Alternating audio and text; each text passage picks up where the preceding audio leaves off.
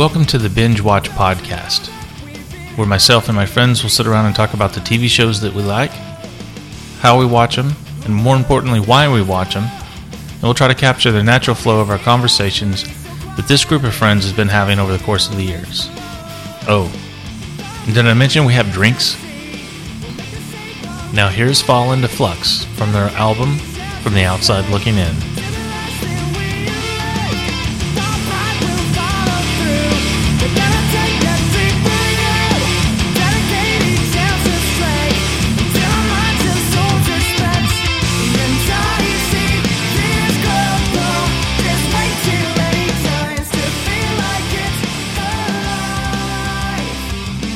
I'll have to something. Well, you watched the end of it when you came in.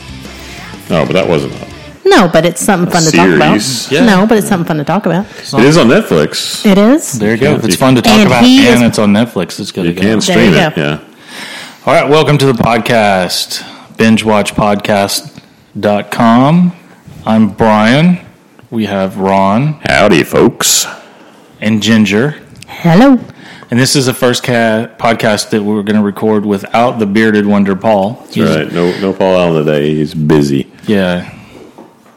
He's too busy for us. I didn't have bail money to go get him before this, so. I'm not supposed to tell people. Oh, that's right.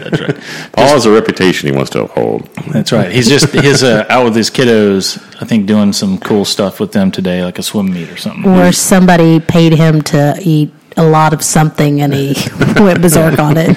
Yeah, eat these peppers, 25 peppers. He's being a good family man today. Yes. God, man, I hate those days. That's all I get. I get 80 of those. That happens when you have kiddos. Damn it. Why didn't they tell us that? Yeah, they did. That wasn't. And we chose to do it anyway. Was that the small print in the contract that I didn't read? Must be. Must be. It's in an addendum, the errata, or the something like that I didn't. If he had girls, he could bring them here. This is the. Those rowdy boys. Nicholas does pretty good though when it comes over here. Yep, holds his own. Yeah, he doesn't let the girls mistreat him too bad. As there ought to do. Yeah. So what did you watch last night that's fun to talk about and on Netflix? Oh, okay. Well, I'll let Ron talk about the show that we watched that has test watch. Yeah, it was our homework assignment. It was homework. We just thought we'd give it a whirl. Yeah. But I watched on Netflix. I watched the Aziz Ansari comedy special yesterday, and it was good. I don't know that I think I was expecting a little more, to be honest. Yeah. I mean, he's funny. Yes, he is funny. He's got I don't want to say a physical presence, maybe it's all about the goofiness of his delivery. Mm-hmm. And there's some good, there's a whole, and I don't want to give too much away. He does a whole bit about jaw rule in there that is fantastic. You missed this. I missed that one. Yeah, but it was pretty good. I like him. I think that it was a little too early to do Madison Square Gardens. That's the special was at Madison Square Gardens. I don't think he was particularly ready for that. Yeah. The scale of the scope. Yeah. I was a little disappointed, underwhelmed. There was no Eddie Murphy Raw. That's for sure. No. But it was good. I think I would recommend checking it out. It is on Netflix. Yeah, I haven't seen that one. I've seen one of his stand-ups, and for me, it kind of vacillated between really funny parts and parts that a little bit of a struggle for me. Mm-hmm. And two, I think I haven't watched Parks and Rec. It was just where he shines, and has definitely become famous. But I felt like stand-up wise, it was. Some of his material was, I feel like he was pushing it to be like other people, a little bit, I got to have some really raunchy stuff in here. And when I feel like the raunchy stuff isn't his funny stuff, it's the other stuff that he does. But I watched maybe 20, 30 minutes of it, but it didn't hold my attention. But it was from a couple years ago. Now, I don't know how often, but I know that he does do writing, television writing, correct? Don't know. I would Google it. For some reason, that's what I've heard that before, and I think maybe that is what in addition to being an actor. Maybe that's where his specialty is, but it was okay. I was not as impressed as I had hoped. Yeah. So that's my watching. Yeah, that was she. I guess you started that while I was. Yeah, I was trying to do homework and trying to do something without, we've talked about watching shows without each other. We're supposed to watch it together. Right. He gets pissed if I watch something without him. An episode of something we watch together or start a new show that we want to watch together. So, yeah, she'd get in trouble for that. God, you guys have so many rules. That's right. Life is about rules. So that's mine. Apparently. So you guys didn't watch, you are in the process of watching The Pacific. No episodes this week. Not a single freaking episode. I kept saying, hey, we need to watch an episode of The Pacific. And she's like, no, I don't want to watch that tonight. Well, you know what? I needed something a little I need brainless TV last week. I was tired and I should have watched Kimmy Schmidt or whatever. Well. Funny you should mention that. Speaking of, go ahead, Ron. That was our test show. Yeah. We decided to, and I hate to bring it up since Paul's not here, since Paul originally brought this Unbreakable Kimmy Schmidt thing up in the first place. Right. And, Paul, for those of you that have not, go back and listen to, I think it was, podcast 3 that he brought that up? It's the 24 Minutes of Pain is the title of the podcast. 4. And he brings up, the Unbreakable Kimmy Schmidt. It's the new show that everybody's raving about. It's getting good reviews. And even on Netflix, it's got like a 4.5 star rating on there out of 5, which is like, really? Okay. And so Paul kind of had that, his initial impression was, okay, it sucks. I don't get it why people are raving about this. And so he watched one episode and then he thought I'd give it a second try and a second chance to maybe go 2 episodes. Maybe it gets better in the second episode. And he said, no, it was just as bad. And then, Brian, you decided to test it. And the following week... Put the gun to my head and watched it. 17 and minutes. you bailed after, 17, 18 minutes? About in there. Yeah. Well, we watched episode 1. Mm-hmm. Was that yesterday? Mm-hmm. Yeah. Yesterday we did. And we went through the whole, whatever it was, 20, 24 minutes. We went through the whole 22, 24, whatever it is. And we weren't quite as downtrodden or thinking that horrified? It was horrified as much as you were, Brian. But we both of us came to the conclusion after watching it, yeah, that's just not really good. Did you watch episode 2? No. We briefly thought about it, just trying to do the Paul thing. Well, can it go anywhere? I mean, I guess in some ways there's something about the premise. I know it seemed like in the first episode they tried to cram so much in. They tried to cram in, okay, here's the doomsday cult girls that come out of the premises. These girls are in this bunker.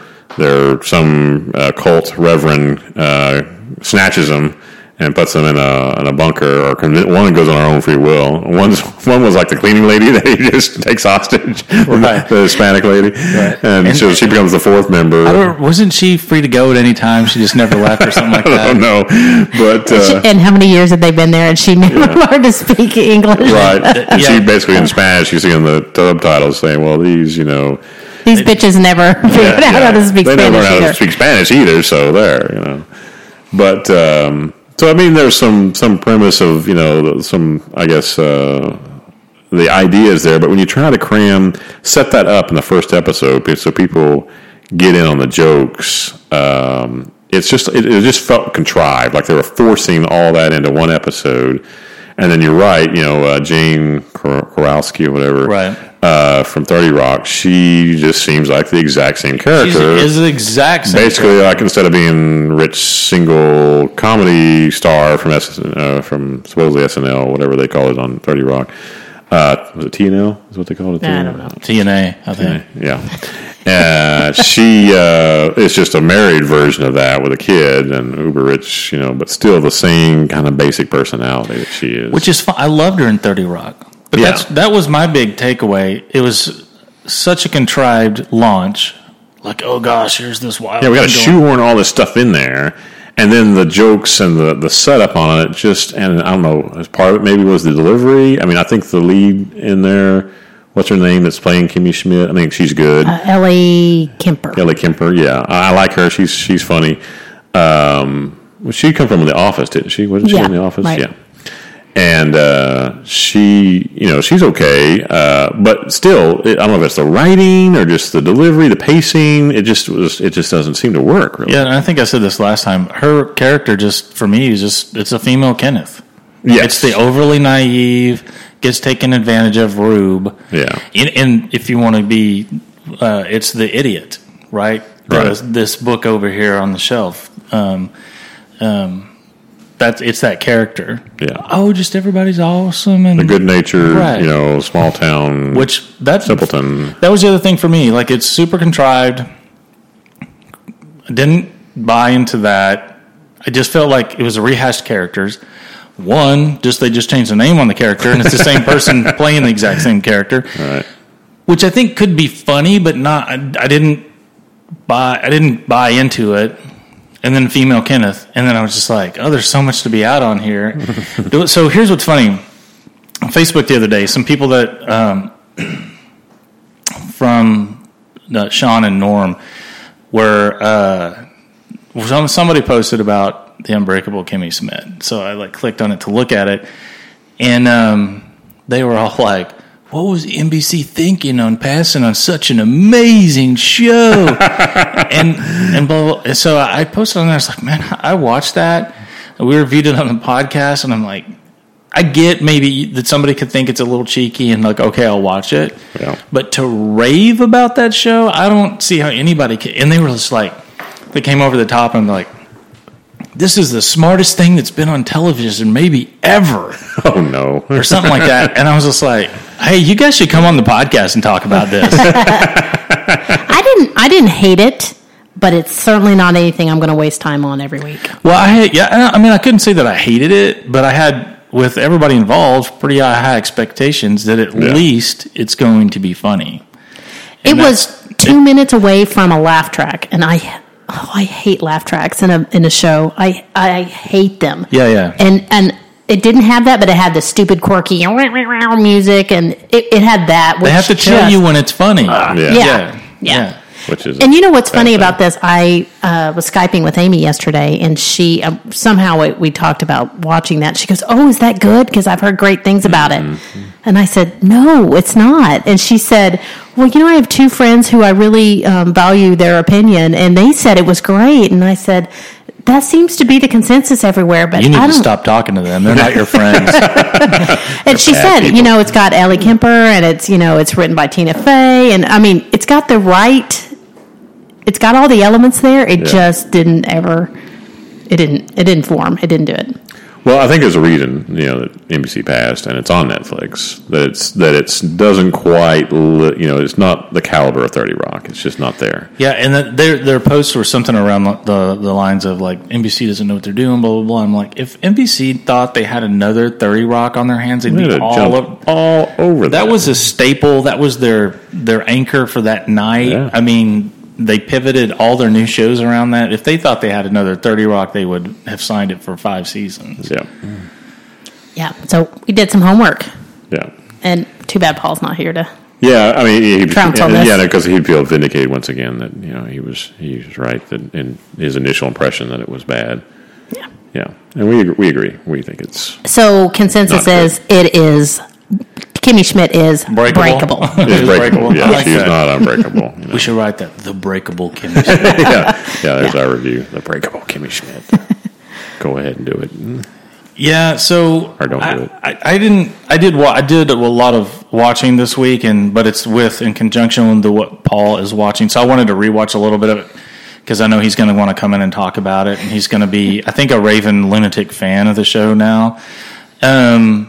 Oh, yes. I know what you're talking about. So I just spent a lot of time this week watching that. But I did, and I think, Ginger, was the podcast we recorded where you weren't. I talked about Secrets and Lies. It's on ABC with stars Ryan Phillippe, which I think he was on Mean Girls or whatever back in the day, and married What's-Her-Nuts. And they got divorced. They have a couple kids together. He married Reese Witherspoon. Right, correct. Right. Good. Ginger knows, though, who married who stuff. yeah, I know the important stuff. Bring it. So it's good. I like it, and that's what I said initially. And I think I'm 4 episodes in now, But I got to tell you, like, they have chosen, and I don't know if it's a product, I don't think it's a product of his acting in particular, but it is, I think just a pure product of the writing and them boxing that character into, he's like so reactionary and always makes the wrong decision and just never thinks through before he's screaming and yelling at people. Is this the show where he's the dude accused of killing a kid? Yeah. He's a jogger, finds a child's body in the neighborhood, and then it goes from there. That happens in like the first 10 seconds of the show, so it's definitely not a spoiler, but his character over time is just becoming really difficult for me to watch because he's so freaking annoying. Are you sure it's not him? I don't know. I've never seen anything else. I wonder if he's a one-trick pony kind of. When did he get his big break in Cruel Intentions? It's not Mean Girls. It's Cruel Intentions. Yes. That's what I'm thinking. With him and I don't know that he has much range, and I'm wondering if do you think Michelle Yeoh. I haven't watched it. Could be, but I mean, it may be a little bit his acting, which I feel like he's doing an okay job in. It's just this character, like what I dislike about shows and can seem really, from a character perspective, really unauthentic. If something's going along and something tragic happens, you generally you react to it the way you would react to it because you're you, and it may be amplified a little bit. But how is this guy? He's so reactionary, so crazy, and so out to prove himself innocent, and is doing all this dumb shit to do it. How is he running this successful business and has a merit? You know, it just seems a little unauthentic, and I get it. It's like this character's first time to ever be, potentially considered, investigated for murder, so he probably is going to react a little weird sometimes. But it's like just every episode is him blowing up, making himself look more guilty because of the way he's reacting. Every possible worst case screw up he's doing it. Yeah. Trying to find somebody else to blame it on, and so it becomes less of a thriller and just watching this guy be an idiot.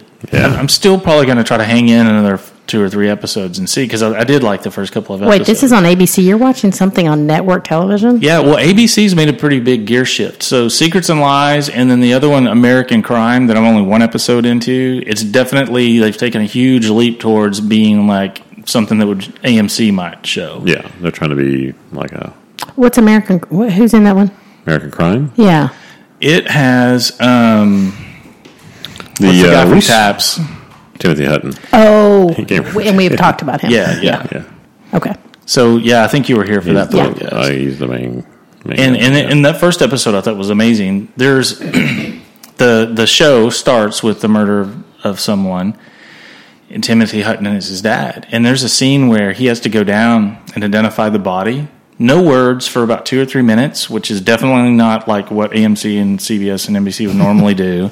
They would never let dialogue go, and his reaction and everything is horrifying. I mean, it's so well done, and it's just a single camera take. It never moves. They don't switch. There's not a lot of editing. It's just he's got to act this out and make you feel, a certain amount of compassion for this person, and he does a fabulous job. That's what really hooked me. I just haven't had time to go back and watch it. But yeah, the Ryan Phillippe thing, he's Phillippe, whatever his last name's pronounced. I have a guess, French? But I don't know. Ryan Phillippe. Felipe, I think. I don't know. Felipe, yeah, that sounds right. Yeah. So if his character just doesn't irritate me, I do really like What's Her Nuts. That's going to be our go-to, is just What's Her Nuts. I can't remember. What's Her Nuts. Yeah. Well, we can't think of somebody. It's what's his face? What's Her Nuts? Brad Pitt's first wife. Jennifer Aniston? No. Maybe they didn't get married. Jennifer Aniston, yeah. Yeah, they didn't get married. Gwyneth Paltrow? Before that. Before. Brad Pitt? Yeah. Before Gwyneth. She was in Cape Fear. No, they weren't engaged. I didn't know. Juliette Lewis. They were an item for like years, right? Yeah. Well, they weren't married. No, I've already conceded. I know that. They were just living in sin. I give up. They weren't married. They were shacking up. She's in a band. Juliette Lewis? Yeah. But she's the one I'm really liking. She plays, I know you weren't here for that podcast, but she plays the investigator, and she's playing it very creepily and not overblown, which normally if she's in something, she's so crazy over the top that after a while you're just like, oh, stop, I can't take it. But those are the shows that are ongoing right now that I'm kind of watching, and those are both are on Hulu, which has its hits or misses. Are you on the paid side of Hulu there, the subscription side? Yeah. I don't think you can watch anything on the free side, can you? So just clips and shit. Is it just all clips? I think it's just clips and stuff. Yeah. I don't know anybody who does Hulu. Him? I mean, you are the only one, because I always thought it was... I always got this impression that was like old school, like Gilligan's Island. Well, I think they started out that way. Oh, okay. And then they started getting... When they started getting subscribers, people, BJ and the Bear. Yeah. I'm just coming up with stuff great now. Show. What are you? Don't be making fun of BJ and the Bear. Grizzly Adams. Mannix. Good stuff. Mannix. I remember Mannix. I don't even know. I don't know what that is. You don't? No. Mannix? No. It was Maddox. No. Mannix. Oh. Yeah. It was a TV cop show, early 70s, I think. Yeah. You remember Cannon? No, you guys are making shit Okay. up now. How about Barnaby Jones? Yes, I know Barnaby Jones. That was all right in the kind of the same Yeah, time. they were pre-Barnaby You know why Jones. I don't know this stuff? This is male-driven television right there. True, yeah. It's totally guy stuff. Blame on your dad. He wasn't around to show you those shows. Damn you, blank. Right. Yeah. Dad. Yeah. Thanks, Dad. She said MF or Pops. That's what she said. But yeah, I watch all those shows. Okay, anyway, sorry. No, yeah, those are good. So Hulu has, and I would say probably in the last 3 or 4 months, they've got enough on there. If you're someone like me who doesn't have cable and you want to occasionally catch a show that's running right now, there's enough stuff that I'll tune in. There was a show that I was watching called Forever that I kind of liked, and I gave it some time, and I've stopped watching it now. But it was very similar to New Amsterdam, if you watch that show. Forever. It stars... Well, these guys always got jacked up names. Oh, from Mr. Fantastic. Yeah, from the Fantastic Four movies. Ian. Is that Ian? Ian Guilford? Ioan. How would you? Ian Grufford. Spelled weird. And Alana de la Garza. Yeah, and then it's got Judd Hirsch plays his, but it's a guy and it's called Forever because the guy can't die, which was exactly and it's in New York, which was exactly the same thing. New Amsterdam was the same setup. So he's an immortal. He is an immortal, yeah. And he's a CSI. This is like Highlander doctor, the cop, basically. Essentially. And in this current manifestation of who he's playing, he works at the morgue and does all the investigative CSI work for the detectives there in Manhattan. And what is this on? I've never even heard of this. I think it's on ABC. Huh. Okay. ABC's going to owe you some bucks for this show for promoting all their shows. Walker, right. I'm sending them a bill right now. Pay up. Invoice. Don't make me send my cousin up there. Pay up before it gets ugly. Where's Moose and Rocco? So yeah, it's ABC. So I watched probably 10 episodes of that before I was like, man, it's just not going. It's not very capturing and enthralling. It's got a okay cast of characters. So what it is, it's basically the New Amsterdam plot and character setup, and I feel like it's a redo for Castle. They want to be like the Castle show. It has the really ultra hot detective, the Elena de la Garza. Yeah, and he is not a cop, but he's always in their investigations, and he's always overreaching. Just like the Castle setup. And I feel like it is a pretty big Castle copycat, but it is just. It wasn't enough there. But they're amping it up. Instead of being a writer, it's a immortal morgue worker. Well, and amping it up is not the right term because it's actually less entertaining. You guys are not selling this to me. Yeah. Your descriptions aren't doing it. Yeah. So, but anyway, I watched that on Hulu. So there's enough stuff on there that if you keep up with it before episodes start falling off, which is their ridiculous thing that they do to you. If you get like 4 on there or so. Yeah, and if you get behind, then you're screwed. Like the first series, the first like Blacklist. I think I watched the first season of it on Hulu. Constantine, which is the made for TV show from the movie, right? The Keanu Reeves movie. Yeah, from the comic books. Yeah, it's on there. Have you watched that? Okay, Constantine. Watch the first 3 episodes. Yeah, and your consensus of it was that it's okay. That if that's your genre, like the spooky witchcraftery or Satan angel battle thing, yeah, and it's okay. It's well, not. That's what everybody's doing right now, peddling right now. Right. That seems to be the some type of demon stuff. Yeah, demons are big on TV. Vampires. Right? I watched zombies. First 5 or 6 episodes of Sleepy Hollow on there, which is kind of in the same as the Constantine. Yeah, I think I watched a little bit of one episode of that. I was just like, I don't know. And I like DVR. I don't know. I like the whole freaking season of that. Yeah. Like, I have heard good things about that American Horror Story. Oh, American Horror Story is... I've heard great things about it. Yeah, he was raving about, maybe it was one you were on here, but he was raving about Jessica Lange. Jessica Lange is fantastic. And it's all, I don't know if maybe it was just the episodes I was hearing about. Is it all shot in New Orleans? No, I think every season, much like True Detective, is go somewhere else. They travel somewhere else. Okay. Yeah, because I want to say the one I can't remember if it's the first or second, was in a neighborhood in California somewhere, I think. And then I know that one was in one season I haven't seen it. I think is shot almost exclusively in a mental institution or something like that. Aren't they all? Yeah, and then the other one was called American Horror Story Freak Show, which was the last season. I haven't seen it, but it's dark. It's real dark. It's not like Constantine or Sleepy Hollow where it's there's some comedic relief. Yeah. Those are more spooky and love interesty, and American Horror Story is a horror flick that takes place over. I think she got a Golden Globe or an Emmy or something. Yeah, she's been nominated. Yeah. I know last year for sure, but I think even before that she was nominated for her. Yeah, and it's good. It's not my genre though. So even though it's good and really well done in the acting, the material doesn't really hold my interest real well. And that's just me. I would like if you like that kind of stuff, it's really, really good. Okay. But it's good. So there's enough stuff on Hulu that it's $8. It's $7.99 as opposed to, and if you only watch 7 hours a month, you only paid $1 per hour. $1 an hour. Yeah, it's not bad. Netflix definitely, especially on the TV side, has a lot more. And I want to say there's probably 4 or 5 BBC shows that I've watched because they were on Hulu and they were not on Netflix. Actually, Jessica Lange won a Golden Globe for American Horror Story in 2012. I just remember her.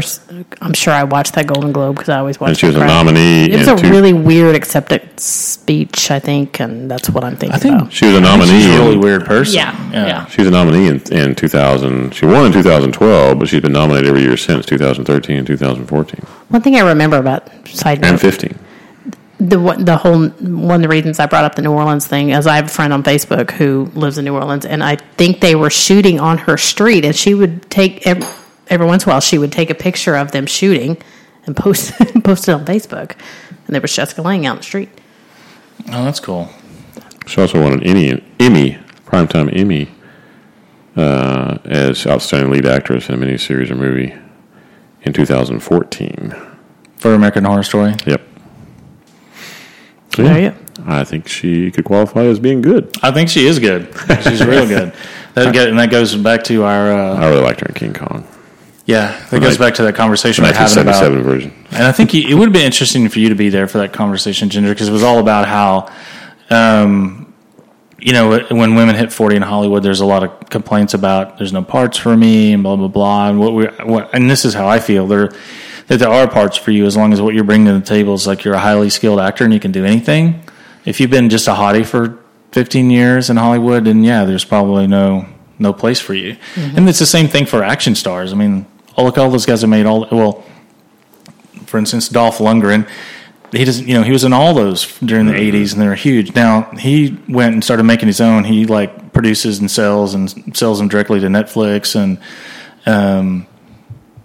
to DVD and Blu-ray and stuff. And makes a ton of money doing it. Sure. Yeah, when they spend, he probably makes more money that way than he did when he was a quote star. You know. But a lot of that stuff fades away for the guys too. That they're a heartthrob and they can't act, and maybe they have a 4 or 5 year run, and there's no parts for you. They've got to do something else. They got to break out of that. Try to either break out of that mold or do serious acting where they can show, hey, I'm not just a pretty face. I can. Yeah.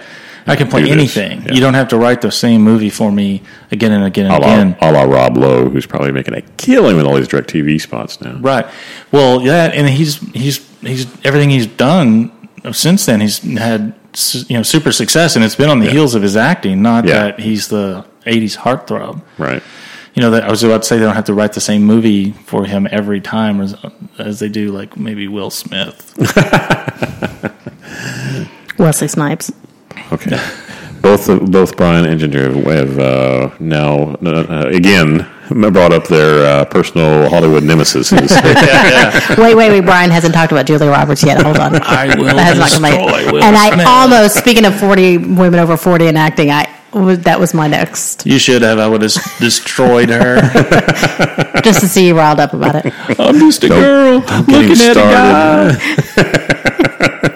But yet you knew that line, so there you go. About a boy is not about a girl. What is it? About a boy, isn't it? What? No. What's the one with what's it? Park something. Parks and Rec? No, the movie what that line is from. That's Notting Hill. Notting Hill. I'm just a girl looking at a guy. I was thinking of what's his name? Hugh Grant. Hugh Grant. So the movie was about a boy. Yeah. Now he's one that we need to talk about. He tends to be very, and I don't know if it's just his personality, but he's the same kind of role. Yeah. A little bit. Yeah. But he's funny and entertaining. But I'm not a big fan of his. But it's the same. I could take him or leave him. Him and Jessica Lopez, Made in Manhattan. Is that what the one? He was in that? I thought. Jennifer Lopez. Oh my gosh. They were in one together. I'll have to look it up. But he plays the same guy every time. But he's kind of funny, though. I think personally, I saw him on Fallon. We saw him on Fallon the other day, and he's actually kind of funny. Yeah, he has that self-deprecating style of humor, which is has its charms, I guess. And he's an attractive man. He's aging well. Yeah, he's always been a good-looking guy, and he's aging well. Other than his little bit with the prostitute that in real life.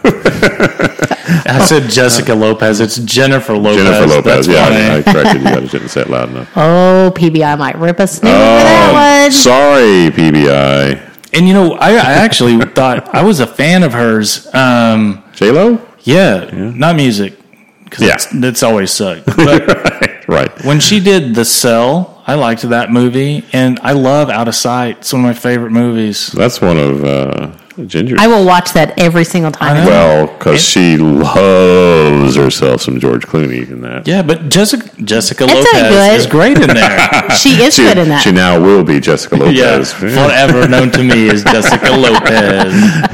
That's what the J is for, and J-Lo is Jessica, not Jennifer. I IMDb Jessica Lopez, and it said camera operator on something. I was like, her star is really falling down. Wow. Yeah. They didn't get credit for. Was she on American Idol? Not American Idol. Yeah. Was she a judge? She was American Idol. Is she gone off there now? Yeah. I haven't watched that in years. Is that show on anymore? I don't even know. I think they just started. I think they just started a new season. I would be interested to know what has better ratings, American Idol or The Voice. Well, I think today, right now, it's probably The Voice. Yeah. That's interesting. I think American Idol has kind of had its moment in the sun. It's now on decline. So she was in. This is when I started watching her. She was in U-Turn, which not bad. Yeah. She wasn't bad. I was not a fan of that movie. Yeah, not seen it. Then she went to Out of Sight, The Cell, and then this is where she goes off the tracks. The Wedding Planner, and then she blows up the rom-com. Yeah, and she goes into rom-com, and then that's when all of her music comes out, and that's when she transforms from Jessica Lopez to J-Lo. Right. From Jenny. Yeah. Jenny on the Block. Jenny on the Block. No, she's no longer Jenny on the Block. No, it was her and Ralph Fiennes in Made in Manhattan. Oh. God, what the hell was he thinking? I don't know. And then she went to Jiggly and Jersey Girl, 2 bombs. What else from her days? Jiggly? From her days of dating Ben Affleck. Oh, yeah. Oh, yeah, I forgot about that, too. The Bennifer days. Yeah. Gosh, But I guess he's still Bennifer because he has a new Bennifer. Yeah. Or new Jennifer. Yeah. Jessica Gardner. Jessica Gardner. Right. But no, he dodged a nuclear bomb and not marrying Jessica Lopez and marrying Jessica Gardner. She's Stop. You're confusing me. So it's hard to say. It's actually hard to say. I think we have the name of this week's podcast. It's Jessica something or Jessica's Everywhere. Or, All about Jessica. Yeah, all about Jessica. But did you guys ever watch Alias? Not really. With Jennifer Garner? Yeah. No. I loved that show, and it is But because you watched that show, you developed a man crush or a crush on Jennifer Garner, right? I never thought she was that attractive during she was really young then. I think she's early 20s. Yeah. That's not why I watched the show. I mean, I thought she was pretty, but it's hard to. I'm trying to how to best describe this show and make it make sense. It is a spy show, but it's heartwarming and funny sometimes, and not slapstick action, but it's kind of over the top action. And she's a real badass, and it's got a unique cast of characters. She's like a La Femme Nikita, but not quite that dark, right? Right, yeah. Right. It's more human-y than La Femme Nikita. It's not like all dark and got to kill everybody or they're going to kill me. But she's still a badass, and I really like that show. I think I still have. I burned every episode to DVD, I think, at one point, and I still have. Not that I would ever know where those are. Burned to DVD. What are you talking about, sir? BitTorrent. But yeah, illegal downloads. I don't know. I'm trying to think. I know if Paul hasn't seen it, I know he would really like it. I'm trying to think if you guys would like that show. I like what's his name in that. What's his nuts? Yeah, yes, what's his nuts in that? Yeah. The guy that was in it with her. Oh, it's real big now. Yeah, he was in the A-Team. He was in the Vegas movie about. Oh, you mean the guy that she was engaged to? Yeah. Oh yeah. What's his name? I don't know because he thought he. I think he thought he was going to be in Alias. It was Alias. Yes. He was the FBI detective. I totally forgot about his character. Yeah, I like him, and I've liked him in a couple of different things. Yeah, I'm not sure. Looking at you talking about Bradley Cooper? No. He was in that show. Believe it or not. He was? Yeah. He was like Bradley Cooper, but he was the journalist guy. He was actually in there for a long time. His name is on the tip of my tongue. Here, stick your tongue out. Kevin Wiseman? No. I'm looking. It's Michael Vartan. Vartan. Yeah. That was my next one. I think I said Jessica Gardner. It's actually Jessica Garner. Yeah. Right. Garner. It's all. You're screwing it all up. I apologize. I'm not real good at this. And he's not even drinking today. No, I did have a beer. That's right. But I drank a lot last night. It's a carryover. Yeah, Jay and Stephanie came over, and it was a long day. This is quite a different flow without drinks, I have to say. Now, I don't know if it's the lack of.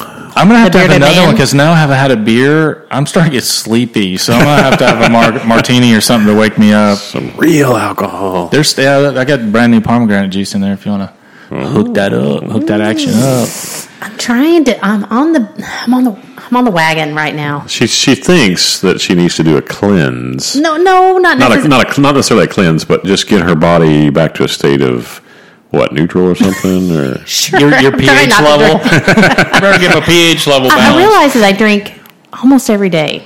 No, you don't drink every day. You said that like it's a bad thing. And then I'm not saying I get drunk every day, right. But I drink something every day. It's very French not every day. I mean, I guess drinks in a car. Now, Friday through Monday, yes, or, but not. But Sunday through Saturday, yes.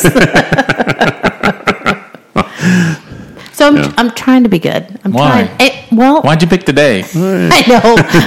I was going to see how it went, and it's not going all that well for me right now. Yeah, the wrong day. I think so. The plot to Alias is this very world-flung.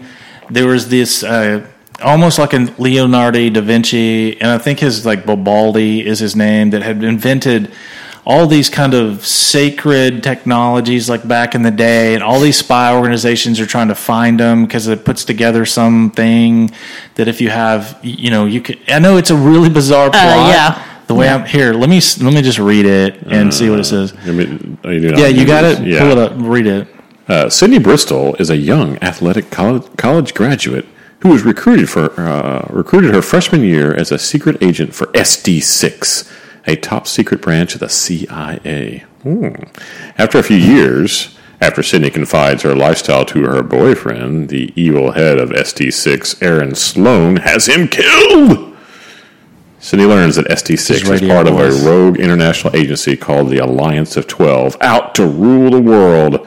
She becomes a double agent, working with the real CIA to bring down SD6 with the assistance of the way you're reading that does not help.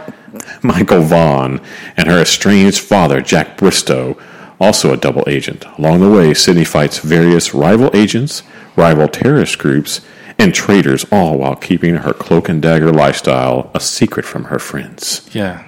So, see, it's a simple plot. You know what's funny? I used to read the girls' bedtime stories like that, and they would get so upset. They would cry, and they would be, "Stop it, Daddy!" But I would read the overly dramatic. The dramatic reading. Yes. It reminds me of that guy who does the Batman thing. I'm Batman. And he does everything in the Bat Dad. Reminds me of him. Yeah. Have you brushed your teeth? Because you don't want gingivitis. So I didn't watch this show because I was attracted to Jessica Gardner, but I just liked the show, and it had a little bit of silliness to it because of the plot. The characters are taking all this shit super serious, and it's a little bit. You're like, that's a little over the top plot wise, but. And everybody, you never know who's on whose side, and they form alliances all the time. And I like the show, and it was A.J. Abrams' first big deal. Oh, that's right. Yeah, that's right. And it was really, Abrams. It was really well done. And he's that's his kind of stick, right? Is that actiony humor, but it takes the material takes itself serious. And I liked it for the whole thing, but I didn't watch it because of Jessica. I didn't Jennifer really become a fan of hers, and this is not the type. Not the type of movie that I would typically watch. But it's got a cast that I like, and it's got Timothy Olyphant in it, who I just think can do essentially anything. I told you the other day that I liked him the other day too. Yeah, I like him a lot. I do like him too. Yeah, he can be actiony, he can be serious, he can be romantic. If you've seen any of the movies where he's funny in, they are great. So they were the stars together, and has Kevin Smith in it. He might even, I don't remember if he wrote it but it's called Catch and Release. Yeah, have you seen that? We talked about that. Yeah, I love that show. She is good in that. But that's when I was like, man, I think she's almost playing herself a little bit in that. That's how it comes across, and maybe she's that good of an actress that's not. But it just really wholesome and caring and stuff. And she's matured between Alias and Catch and Release, and she's gorgeous. So I became a diehard fan of hers then. Yeah. And the rom-com is not my genre. Yeah, no, not at all. Timothy Olyphant was, I didn't know this, he was one of the voices in Rango. Mm-hmm. One of my very favorite recent animated movies. I know, and I haven't seen that yet. And the girls went to the theater and saw it, and I've asked them to buy it on iTunes, and no, that's not what we want. It is awesome. It is not an animated kids movie. Well, it is, it but is it not isn't. for kids. It is, but it isn't. It's way over the average 8 to 12-year-old kid. He's the voice of the Spirit of the West. Did you guys ever see that movie, The Girl Next Door? It's really funny, and Timothy Olyphant's character in there is really funny. It came out in 2004. I think he plays a drug dealer or something like that. It's pretty cool. But then he went on to do Deadwood and Catch and Release right after that, which Deadwood to Catch and Release, that's total opposite. He's not in Justified, is he? Yeah. Yeah, he's the main guy. Yeah. Okay. He's the... That's why I want to watch that. Yeah, all right. Oh, you guys will love Justified. It's on the Netflix queue. I asked you the other day if you want to watch that. You guys are... And did I say no? No. If you guys... The first season's good. Justified? Yeah. And it has Walt Goggins in it, is the bad guy. And he's so good in it that they rewrote it so that he would be the permanent bad guy. He would be the Who's foil. he? Walt Goggins. He was in The Shield. I'll look him up. He played... we don't know that because we are horrible people and never watched The Shield. Yeah, I know. That's what you guys need to go back and watch The Shield at some point. It'll be difficult. I didn't want to jump on the bandwagon. Yeah. That's the reason. It's like, okay, we need to watch The Shield. Breaking Bad and The Shield. Why everybody else is watching it and talk about it? Why should we watch it? So true. Yeah. Okay, let's not watch Breaking Bad. Let's not watch The Shield. Let's not watch The Wire. You're all right. these great TV shows that we've not watched. That's right. You guys are insane. I know. But you will absolutely love Justified. If me going into that show, being a huge Timothy Olyphant fan. Oh, yeah, okay. Being a huge Walt Goggins fan. I mean, it was like He's a dream. Creepy. He's a dream come true. That series to put all these people together, and it's got a really good cast. Yeah, he's got a creepy look to him. Walt Goggins, yeah, he plays it to the hilt too. And he's been in. He was kind of a bit movie actor, and then he got into The Shield, and he played that part to the hilt. And he was the real swarmy detective, kind of slimy guy, not 100% dependable. But when he went from The Shield, Walt. Okay, now I'm picturing who I was like. I thought I knew what you were talking about, but no, he was in Django Unchained. I don't remember. Yeah, he was the. Was he the brother? The obnoxious? No, he was at the plantation. He was the guy. Like one of the overseers or something. Yeah, he was the last dude, the last kind of primary guy that Django, spoiler, shoots. Oh, I think he shoots everybody in the movie. Pretty much. Good Lord, they're the only ones. The gunfights in that. Two of them left. The gunfight at the house. Well, the first one, the big one, and then the second one. Candyland. Yeah. What did you? I was okay. I watched it. I own it. It was okay. I wasn't disappointed in it, but for me, the rewatchability of it isn't there. I think in Tarantino movies, that's typically I watch it 50 times. I don't care. They're awesome. Yeah, it's not like Inglourious Basterds that you can watch over and over. It's. I mean, I don't know. I say that, and I don't know how many times I watched it on cable. Django. Django Unchained, and it's on playing here in the recent months, and so every time it's on, I always use late at night because it's so freaking bloody. But I'll stop down and watch a little bit. Oh yeah, it's crazy off the top. But you guys definitely keep that in your queue. But you will love Justified. It's good. No, we are gonna watch it for sure. Okay. And you this might week. Okay. You might at some point poke an episode of Alias in there. It's on Netflix. I don't know if I'm a Jessica Gardner fan. Well, no, speaking of, though, we saw her, Jennifer Gardner, she was on Jimmy Fallon on Late Night the other night, and Tonight Show, and she's really funny, really charming. She's really, she's got kind of this more of a real, personality, down-to-earth personality. And just be goofy, and she's real competitive. She plays the games with him, and he's like, so this is like that night was the first night she lost.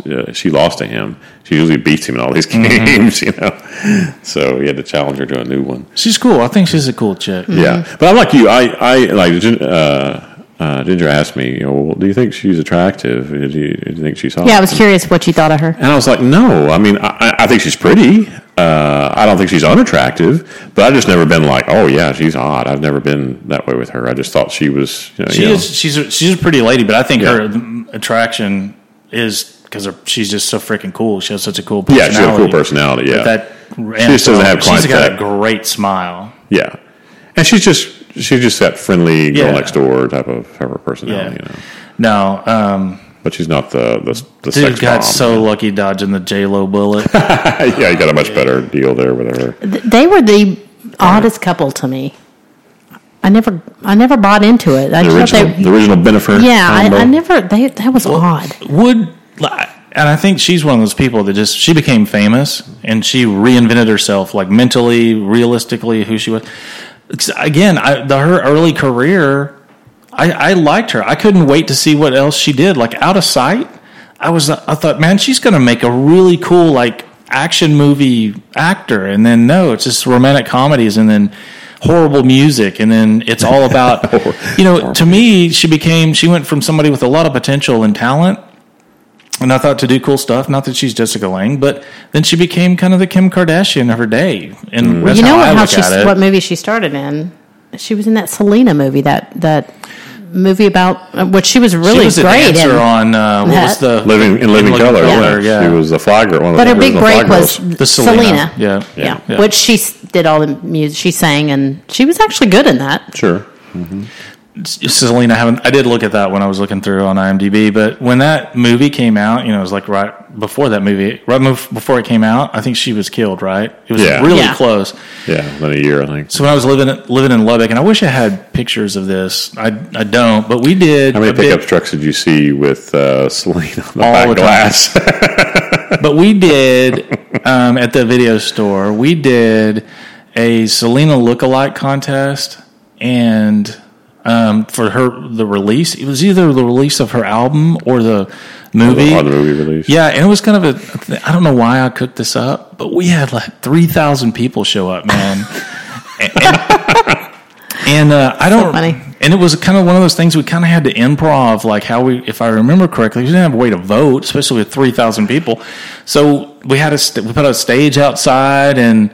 Right outside in the parking lot, and there was like 5 or 6 girls. I mean, they looked they did the whole thing, like from head to toe. It ended up being like a really cool event. I was blown away by it, but yeah, I mean, fan base. Yeah. Selena had a loyal fan base, and it was a cool event. And I think we just had to like pick whoever people cheered the loudest for or something. I don't remember. Kind of the crowd consensus. We thought maybe it was going to be a little thing and a few people would show up, but no, it was a parking lot full of people. The cops were not happy. Yeah, they do love themselves some Selena. I was I was on the store set, opening team for the Waco store when all that went down. Waco, Texas. Yeah. They had a store in Waco? Yeah. Well, there was one, and then they redid it. It was a month in Waco. I spent a month in Waco. But if you watch that Selena movie, and it's been years since it originally came out, I saw it, she's okay in it. And she's okay in everything until Made in Manhattan, and I think her album hit about the same time, and it was just like, oh my God, what became of this person? Terrible. All the potential. Terrible. She's doing that, she's the voice in that new home animation movie. The one with the alien. It's called Home. It's the one that Scarlett keeps talking about. Oh, it's like a kids movie. It's an animated movie. Film. It's not Pixar. Is it DreamWorks? I think it's DreamWorks. It's doing it. Where's Paul? Where's our animation guy? Yeah, he would know this. But what's his name from that movie? I just loathe. That TV show. Big Bang Theory. Jim. What's his name? Yeah, from He's the guy in Big Bang Theory. I'm looking. Parsons. Jim Parsons, right? Yeah. Yes. Yeah. And Jessica Lopez. She's the girl's voice. And she plays Lucy. Yeah, and the alien is Jim Parsons. Oh, an alien on the run from his own people lands on Earth and makes friends with the adventurous Tip, who is in on a quest of her own. Yes, yeah. She's in that. It looks charming for kids. Yeah. Yes. I know that your boy Rihanna plays Tip. Rihanna, yeah. Oh yeah, Rihanna. Yeah, that's right. Not J-Lo. Yeah. No, J-Lo's in it too. She plays Lucy, somebody else. She's in it too. Another character. Yeah. Maybe friend, mom. Mother. Could be. Yeah. It's got to be. I mean, as old as J-Lo is. No, I saw something the other day. She was talking about it. Sorry, J-Lo. Your boy Walt Goggins. Same thing. Scrotum. Walt Scrotum. I knew it was going there. I knew it. Even without drinking. Anyway, you have the sound, it's got to go to scrotum at some point. He was in Born Identity as well, and Predators, whatever it is. I don't know if it's the third Predator movie. He was one of the killers that was abducted and taken to the alien hunting. Doesn't matter anything after the first one that's pretty bad, right? True. Although Predators was not horrible. It was okay. It was so. I wasn't disgusted by it as a remake. I thought it was okay. Yeah. Not that it's not a remake. I don't know if I buy Adrian Brody as an action star. He's pumped. He was in that movie. He was, That guy before he weighed like 125 pounds, and he looked like 210 pounds of muscle for that show. Yeah. But Walton Goggins was on there. My favorite, Danny Trejo. Oh, I thought you were going to say Danny DeVito. I was like, I don't remember that. And Danny Trejo playing a killer badass. Surprise, shocker there, of course. But yeah, it had its moments. And Walt Scrotum played.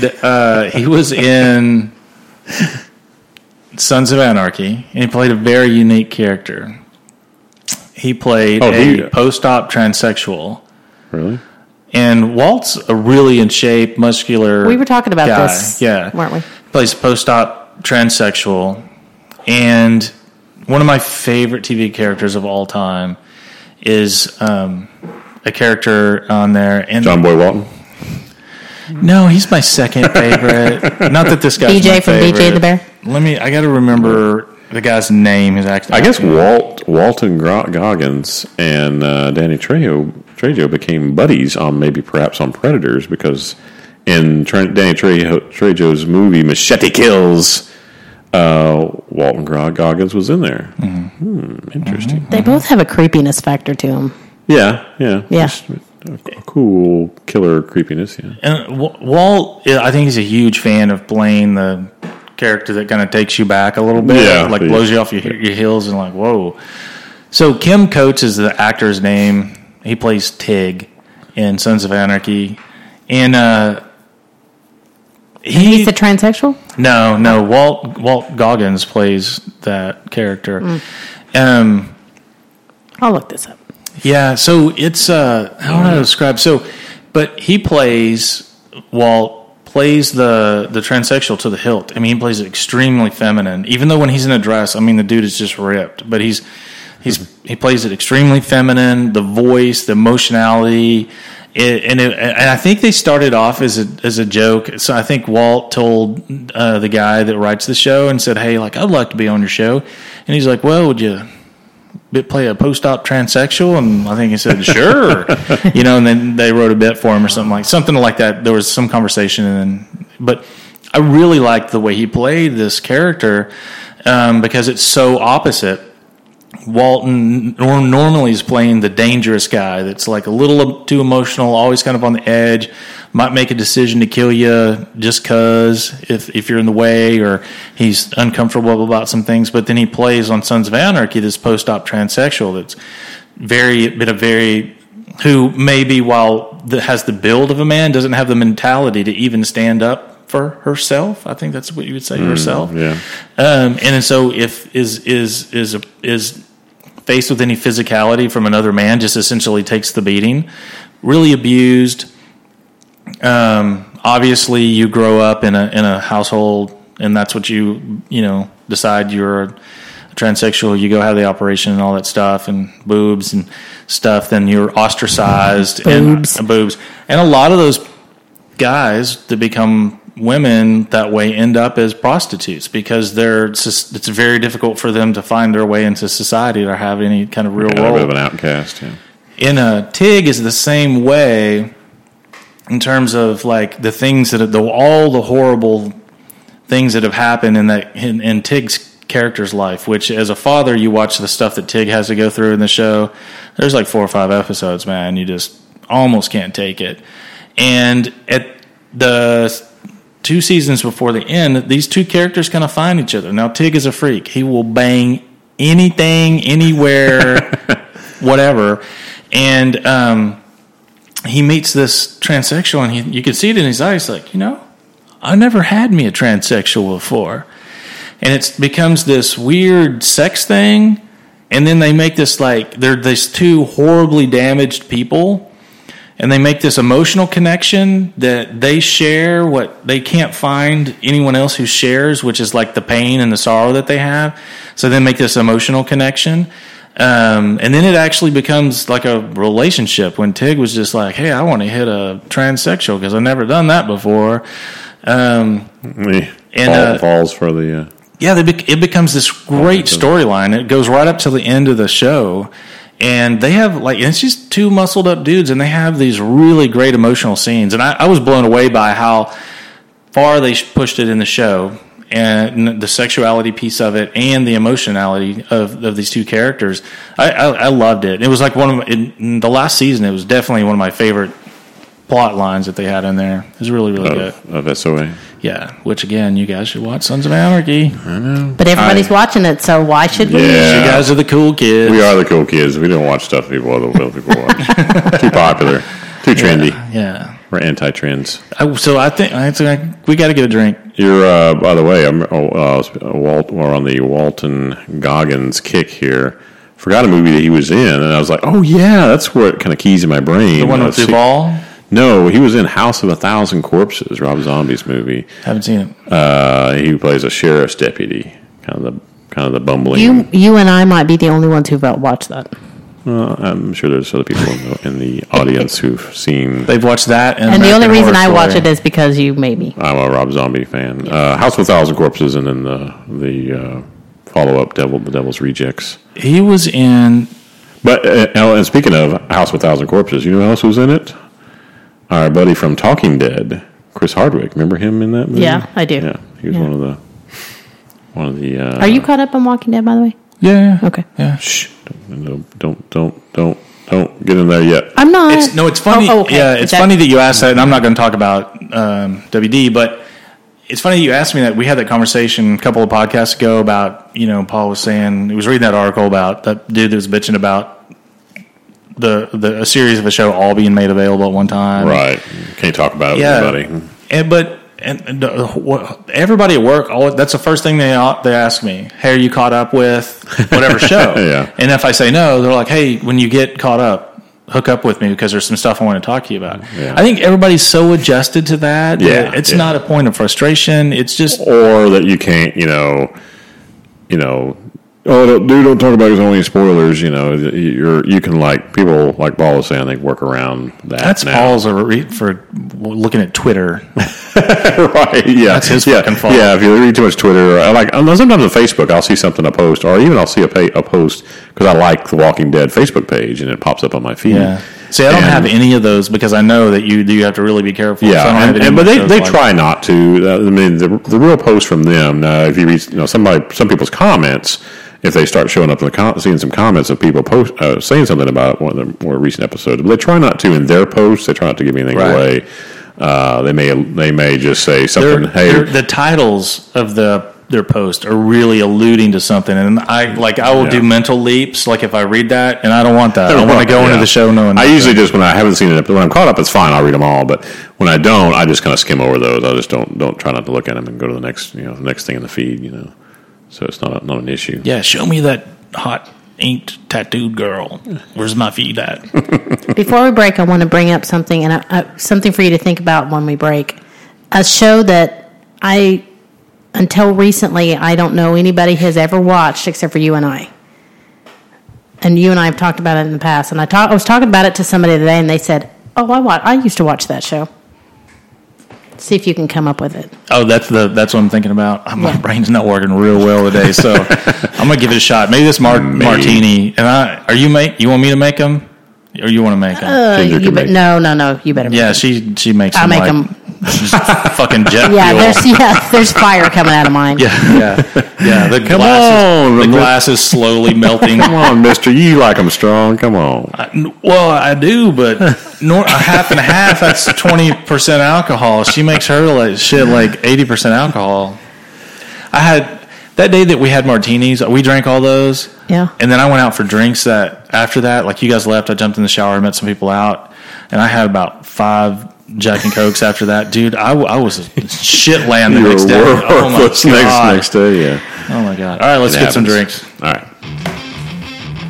That was a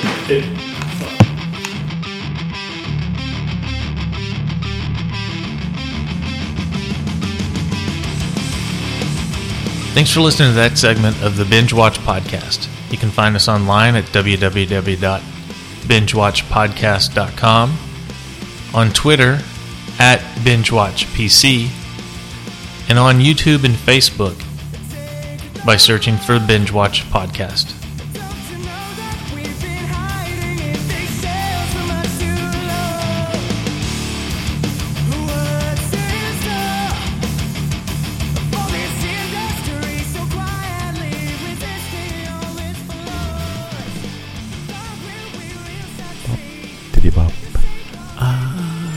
That's almost our theme song. Why are you yawning? Come on, mama. We stayed up till, what? After 2 watching the movie last night? Yeah. We watched Gone Girl last night. Was that the first time through? You had read the book, though. I read the book. She read the book. I never knew anything about it, so it was a total surprise to me. I read, and did you read the book? No. That's not like... Do you read that kind of book? Typically, that's not the kind of book I would read. It's just it was one pick up at the airport, read it on the plane, finish it by the time your trip is done, kind of thing. I like that kind of movie, but in terms of reading a book, it's kind of not my... It followed the book almost exactly.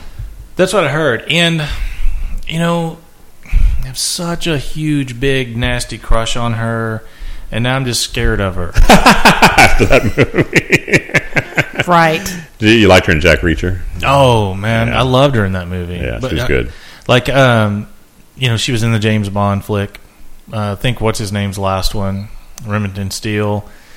Pierce Brosnan. Your lookalike? Yeah. Then she was in... except I'm cooler. Not so. Not true. Pride and Prejudice. She played the older sister, and I've watched that movie a million times. Oh, yeah. That's right. I forgot about that. Okay. Yeah. I like her too. That's one of my favorite all-time movies. You know who I liked in that movie, actor-wise, actress-wise? I mean, Rosamund Pike is awesome, but the sister, I don't know who. Have you seen Gone Girl? Mm-hmm. Who plays the sister in that movie? I don't know her, but I really liked her. From Gone Girl. Yeah, who is that? Carrie Coon? I've never seen her before, but I thought she was really great. She reminded me kind of a little bit of... maybe I just liked her character, period. I am drawing a total blank on who she reminds me of. All right, table down. You have not... No, you've not seen her on anything else. Yeah, she's not familiar to me. Not unless you were watching the Ironside remake series in 2014, which I don't think you were. Oh, I totally was. Loved it. I was sneaking it in when Ron wasn't home. You're not supposed to do that. Did you miss the rules piece earlier? Come on. Sometimes I'm a rebel. Carrie Coon with a C. CC. Carrie Coon. Margot Dunn. How could we screw up her name? I'm not going there. Yeah. So that's a little dangerous territory there. But I love Rosamund Pike. I just think she is so pretty and so naturally attractive. And I before Gone Girl, I probably would have questioned her acting ability depth. Really? So. You were talking about her in Jack Reacher. Yeah. No, but that's not a demanding part. True, it's more of a minor part. Yeah, and it's the range of that character is not real deep. Yeah, and I thought she did a fantastic job. I really liked her in Pride and Prejudice. Again, she's playing kind of the ditzy older sister. Die Another Day was the James Bond movie. Yeah. Was that his last one, I think? I think so. 2002. God, I know shit. I didn't even have to Google that, Ginger. Ooh, impressive, Brian. He knows stuff. I know. But now she's so fucking creeping me out. Like, I read an article last week that was like, why Rosamund Pike is the scariest woman to ever be in a movie. She's fucking crazy. I loved her in that. Played it to the hilt too. Yeah. So that thing ended. I was like, "That's it? Yeah. Really?" Which that's the ending I like. I don't like the wrapped up. Here's what everything happened and all that good stuff. And they're actually talking about a sequel, which I think that would be a terrible idea. Yeah, I do too. Well, it didn't delve into in the book. It goes into a little bit more. His decision to stay. Yeah. You understand more of why he decided to stay with her, when even though he knew it was not his child and she's batshit crazy. It delved into his relationship with his father, and it kind of alludes to or gives you the idea this is why he came to that conclusion. It doesn't do that in the movie at all. You're just like, why the hell did he stay with her? Right. Why? Yeah. But Anyway. She's cray. Yeah. So I can't think of, and probably when you say this series that I'm supposed to be thinking about what, I can't think of it. Well, I did make myself a raspberry martini. But you've not had enough of those not to. I did between last night and today. I'm well over my quota. Well, let me know when you want me to tell you. And Ron's drinking. I am drinking the Captain Morgan, not Dark Spice, but the Captain Morgan 100. Yeah, and that shit is powerful, strong, dude. And not Coke, but Pepsi. No Coke, Pepsi. No Coke Frio, Pepsi. It's the Pepsi full sugar, the full-on pure cane sugar Pepsi.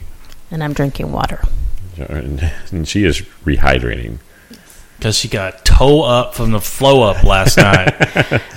We went and had massages last night. Yeah. Foot massages, so maybe I'm dehydrated from... Not just foot massages. Crotch massages. No. She got a little close last night. Did she? Yeah. Our lips are so close. And you're not talking about me. No, you're talking about the massage therapist. My Oriental massage lady. Oriental. Asian. How old is that? Well, it's Jimmy old. Christmas. It's old, inaccurate, and a little bit racial. And a little bit, yeah. My Asian, I don't know. I have to say Asian because I don't know if she was Vietnamese or Korean. Asian is totally appropriate. Yeah, but my Asian massage We're going to lady. get so many letters and emails. Yeah. Sorry, hey, I'm Asian. Directed to Ron. Yeah. I was very PC. She was a very, very thorough, very excellent massage. But yeah, when she was doing my legs and thighs, it was creeping up there a little bit. Yeah. Little higher. Yeah. Come on, keep going. You done? What are you stopping for? That's not how this goes. Yeah. She didn't do my feet. I think I'm going to have to change up the foot thing next time. We paid for more upper body than I know, feet. but I need a little bit more, maybe 5 minutes. We're supposed to be like 10 on the feet, and then I think 10 on the feet and 50 on the right. the I think body. I need 45 and 15. I need 50 on the feet, and I don't know that. And damn it, lady, I need you to torque my foot. I need you to like twist it a little bit and turn and stretch it. I like that stretching. I don't know that I would want to. Like, I love a foot massage so much. My feet hurt all the time. I would just whatever you got to pay to just stay on the feet. Well, it's called foot spa. Well, yeah, and it's supposed to be 30-30, like 30 on the body, 30 on the foot. So that was the original setup. Yeah, and that was just an hour on the feet. You could if you want to. Yeah. So what I've started doing the last couple of years is I'll sit and watch TV and I'll take a tennis ball and put it underneath my bare foot and like roll it back. Oh, and your forth. foot. Okay. Yeah, up my ass. I got a tennis ball up my ass. I can shoot it about 30 yards now. Yeah, that's pretty good. And it feels so amazing. I will sit there and do that, and then the next day my feet hurt, and I have to come back and redo it because my feet are so bruised from it. The foot massage thing is very good. Yeah. So I cannot think of what show you're talking about. A show that just me and you watched. Yeah, anybody I've ever talked to. I've not talked to a lot of people who really ever watched this show. Baba Black Sheep. Yes. Baba Black Sheep. I thought that was I thought Conrad was the baddest ass dude I when I was loved 8 that years show. old. I was 8, and what you'd be like 25 then. But I just thought he was 12. Between Baba Black Sheep and Wild Wild West. I thought this dude is the shit, man. Yeah, Papa Boyington. Mm-hmm. I made those the old F4U whatever Corsairs. Right. I had those models in my plane with Marines on them. Oh man, I love that those show. fold up wings. Yes. So cool. Yeah, they were a badass plane. Words. For their day, for their day, they were a badass. This fighter. is a total girl conversation. I don't know what you're trying to say. Okay. Wake me up when you. Sorry for delving off into boyhood land. Into talking about cool stuff. Yeah. All right, now back to your nerd stuff. Back to your girly stuff. The show that you and I used to talk about, and this, I mean, you and I have had this conversation about this show for years, is Northern Exposure. Love that show. I know. Girls. So I met somebody today. Somehow it came up in conversation. That's They're in like, my top I used to 5 watch forever. that. Yeah. Chris in the morning, Yep. like philosopher, local cool guy. Yep. Yeah. I don't know how long ago that was. It's been years since that show's been on. I want to consult. Ron, can you please look that consult up? the Directory of Armaments here. And Book of it Armaments. is old, and I'm trying to think like how I watched that because I didn't really watch back in the day a show like that. I might have watched that on DVD through Netflix. Because I've never been a big... 1990 to 1995. Yeah. Oh, was it on that long? Yeah, no, it's got a lot. Now, the 110 episodes. The last season is not fantastic. I think at some point, I probably kind of stopped watching it, but Well, there's a cool thing that shows do, and they paint themselves into a corner on this. It's the love interest. Will they not? And that definitely has that between the doctor and the airplane pilot, the bush pilot. And that just becomes a beat down. You start having the trick shows up after 3, 4, 5 seasons, and I still love that show, man. Well, he pursued her for a good how many seasons until they finally hooked up, and then I think that was part of the show is that he's always pursuing her, and she's almost interested, but you can't quite tell, and then there's Chris in the morning. The old guy, the retired astronaut, I love that. He's from here, in Texas. I love that guy. I love everything about that. Barry Corbin, is that guy? Yeah. And Maurice played Maurice. hit His the bar, super to the point, direct receptionist. She's Eskimo, and she's just always fucking him up like with 8 words, and he's just like, I don't know what to say. Just okay. Yeah, that was a great show. But I don't know. I've met very few people that have ever really watched that show. And what was never seen one episode myself. The kid, he was like 17, 18, and he and there was the old guy that had married the much younger girl, and she was like 19, right? Mm-hmm. And he was maybe 55. Yeah. And then the kid that was not the sharpest tool in the shed. Right. I really liked him. I loved everything about that show. Yeah. I'm gonna have to. I bet that's on Netflix. I'm going to go back. I was going to ask you. I was going to say Hulu, actually. Doesn't that seem to be their kind of thing? No, I think Netflix would be on that. Hulu does the super old or the right now. It may not be on anything because just usually on who do I need to write a letter to? On IMDb, usually they tell you how it's available, and it just says the only thing it says for availability is on disc at Amazon. It's on. You can get it on Amazon. It's $4.99. No, I'm looking at the wrong thing here. Hang on. Yeah, it looks like it's only on. We need all of our followers to write a letter to. Well, first we got to figure out who did. Well, I guess you could write Netflix or write Amazon Prime. Write a letter to who? Yeah. Well, I was thinking about the original show. But. I know at one point it was on Netflix, but yeah, it just says on disc at Amazon. Well, they pull shows off and on, or when they write.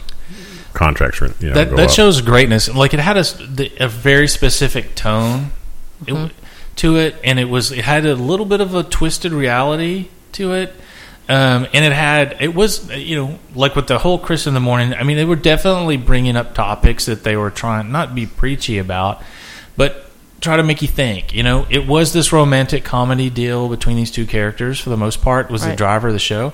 But it also was a little bit intellectual at the same time in its approach, and had a really great cast of characters. And I always thought that the writers on that show had to be pretty on top of their game. I have no idea what that was on. What was that? NBC?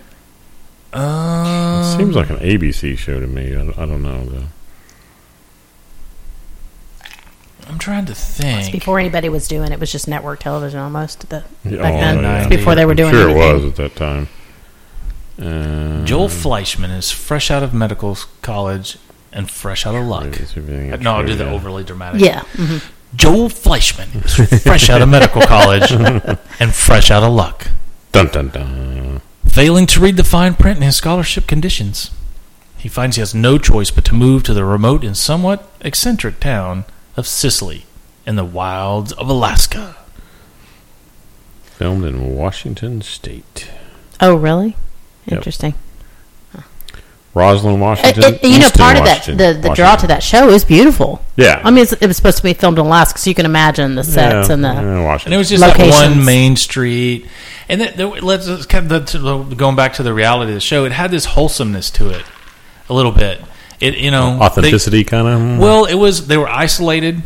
It was like almost like the cast of characters from a 50s TV show, right? Yeah. There wasn't a lot of like modernity to it and all the angst about, stuff if you watched a show that was set in like a New York or LA or something like that.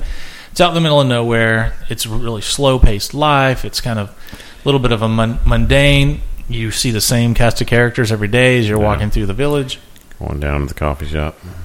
But I really liked it. And he was such a fish out of water that added a lot of the humor. He didn't understand everybody. He thought he was the smart. And that's what's funny is, like, he thought he was smart and knew what was up, but his receptionist, who would barely ever talk, every time they would have a conversation, she'd outsmart him or say something he couldn't have come back to. Right. And then he'd just, damn it, and he would just, like, have to storm off. I don't know. I sort of watch this show from time to time, but that show Ed that was on 10 years ago, I think I always got the idea or got the feeling that they were trying to do, it was a reboot of Northern Exposure, where they were trying to base it on that. They were trying to do it.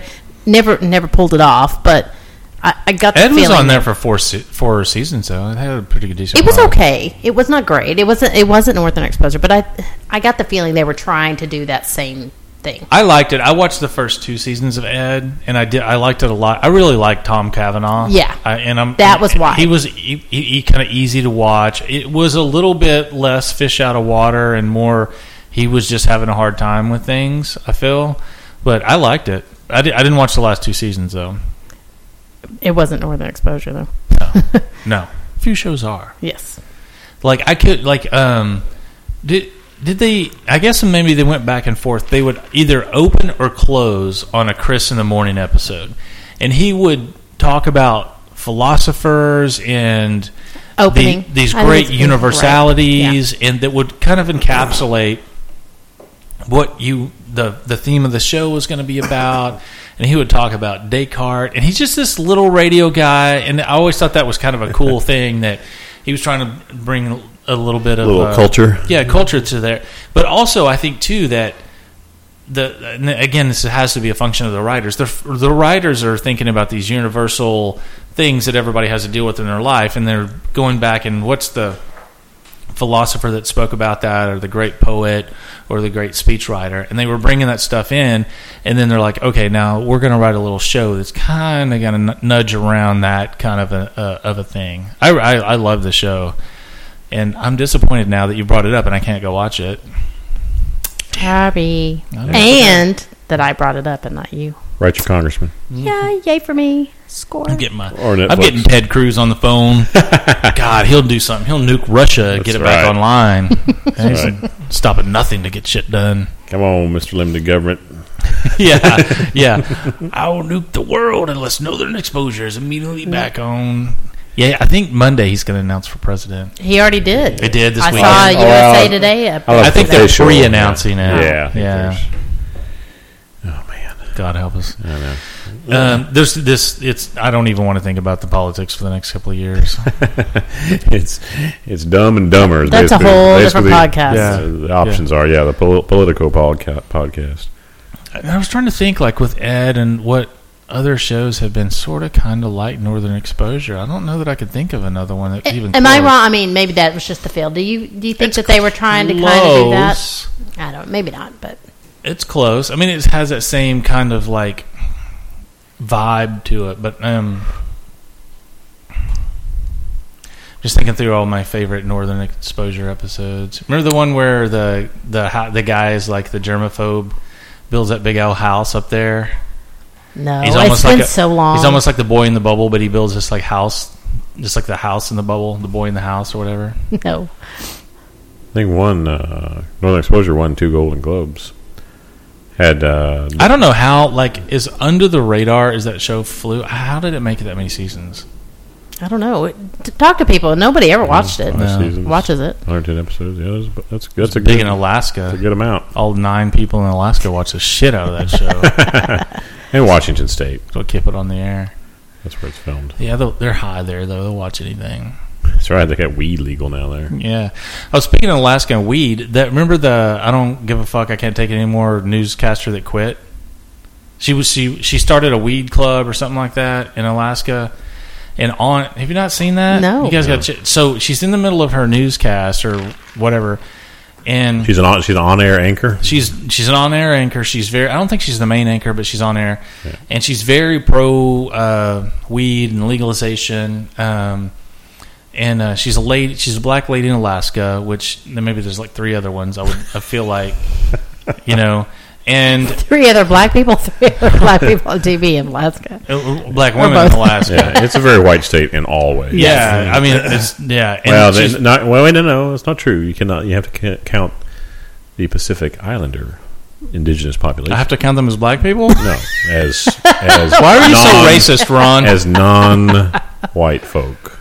Okay, you're very un-PC today. Yeah, what's wrong with you? I'm not un-PC. I'm just stating facts. And Alaska is known for having it's a drinking game. Every time Ron's un-PC, you take a drink. And I think too here, and I'm not going to Google this because I think calling them Eskimos is just like calling Orientals. It's not what they are. Aren't they Inuits? Well, I think you're getting too no. I don't know that I am. I think that like if you talk to an Asian person, call them Oriental, they're going to freak out and punch you in the face. Okay, yes, on the Oriental, yes, versus Asian thing, but I'm talking about Eskimo. Rugs can be Oriental. Yes, you're exactly right. Who? Rugs. Yeah. You don't get let me see your best Asian rug. Yeah, that doesn't really work. That doesn't work because the Orient is half of the world, including like Africa. Right. Europe. Technically, yeah. It doesn't make nobody says Oriental anymore. Or Eskimo. I don't know where I dug that up. I think they're Inuits. I don't know that they're Eskimos. Those are pies, dude. Yeah. Those are pies. What's wrong with you? That's your show name now, Racist Ron. Those Eskimo pie people are racist. Don't call them. All right, let's see here. I'm going to still in IMDb. Yeah. We've officially alienated nobody. We'd like to welcome Racist Ron to the show. I'm gonna be like Paul. No, don't typecast me, man. Now we're bringing that up. I'm not the bumbling guy. Well, I didn't know call that off. I don't want people to think that. So don't blame me for your mistakes, which I've made many. I'll own it. Motherfucker. I knocked that shit over. I was hammered, shit-faced, high on heroin. But I don't want people to know that or think that. No, it was me. I'm okay with that. So, what am I going to say? Northern exposure. You totally went racist on Eskimos. And you distracted me so bad. But I don't know that there's a lot of shows like that.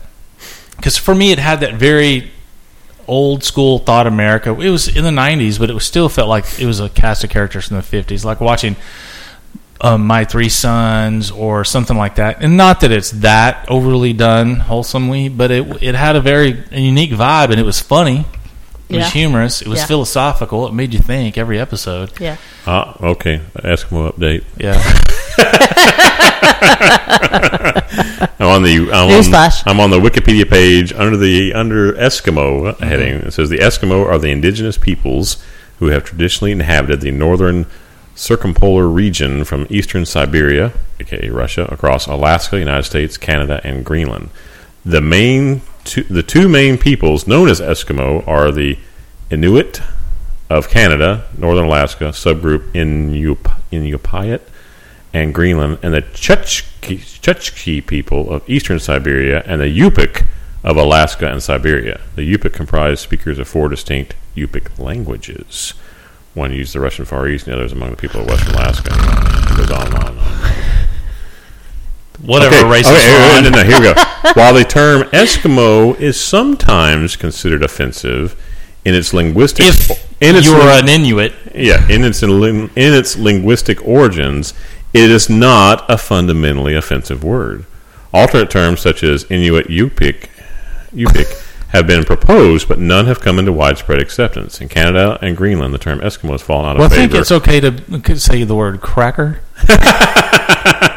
Unless it's in certain contexts. Yeah. In Canada and Greenland, the term Eskimo has fallen out of favor as pejorative and has been widely replaced by the term Inuit. That's what your point was. Yeah. Alaska natives are terms specific to a particular tribe. Under U.S. and Alaskan law, however... We will never change that shit in the United States because we still have the Washington Redskins. Well, of course. We will call them Eskimos until the day. Yeah, and I think it's the next point here. So if you're of that ilk, that tribe, yeah, that ethnicity. They did not call themselves Eskimos. Do they call themselves Native Alaskans? Well, under U.S. and Alaskan law, no, however, they don't. Neither do Indians. As well as the linguistic and cultural traditions of Alaska, Alaska Natives refers to all indigenous peoples of Alaska. So the correct PC term is Alaska Natives. This includes not only groups such as the Aleut, who share a recent ancestor with the Inuit and Yupik groups, but also largely unrelated. It's PC to who, though? Huh? It's PC to who? Right. Yeah. You know what's funny? Like the indigenous people of Alaska. I listen to these all these linguistic podcasts because I find it like really, really super interesting. You know that most of the terms that how many freaking podcasts do you listen to? Dude? Tons. Dude, when do you sleep? Yeah, never. That's his problem. He doesn't. Sleeping for sissies. He only hangs upside down like a vampire about 2 hours a day. Yeah, total darkness. You drink the blood of your victims, and it makes you strong. That's what I'm saying. And his kids. Yeah, go ahead and find whatever you need. I got a podcast to watch. Go ahead. Go ahead and eat whatever you find in the refrigerator. They can make their own food now. Yeah. They can kill it and skin it and drain the blood out of it. Yeah, the neighborhood dog. Does Dee drive herself to school yet? Yeah. Damn, she damn close. Those small animals don't. If I get, she's so like wanting to be independent on the getting so back. She wants to ride her bike from here to school. Well, that's 17 miles. 4 miles. There's no way. You're 10. You're not going 4 miles on a bike through all the traffic in this neighborhood. Yeah. If you add one more podcast, you'll be there. So the what you call, like what one group calls another group of people ethnically or whatever, normally, like especially if you go back and what the French call the Germans, what the Germans call the French. Krauts. It's always, see? Yeah, racist. It's I was thinking what the French call them. Yeah. It's always, in their native language, it's us and them.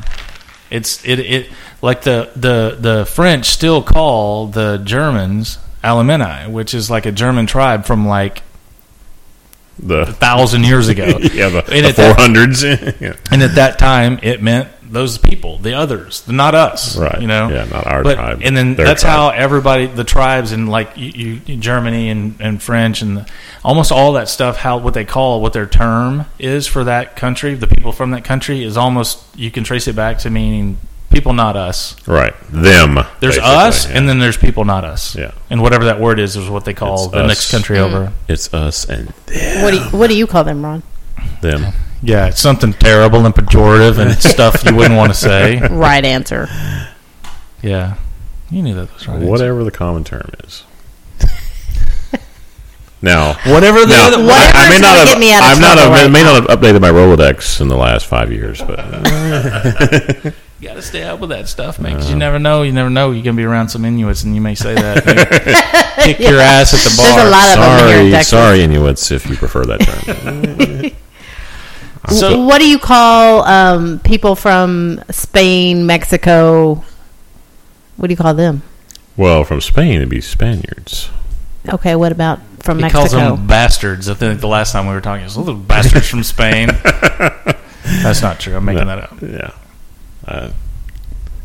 I'm asking a valid question. A valid question? Uh-huh. Well, what do you call someone from Mexico? Wouldn't the PC term be Hispanic? Yes. Hispanic, I just wanted Hispanic people. I just want to test you. I just want to see. Yeah. Okay.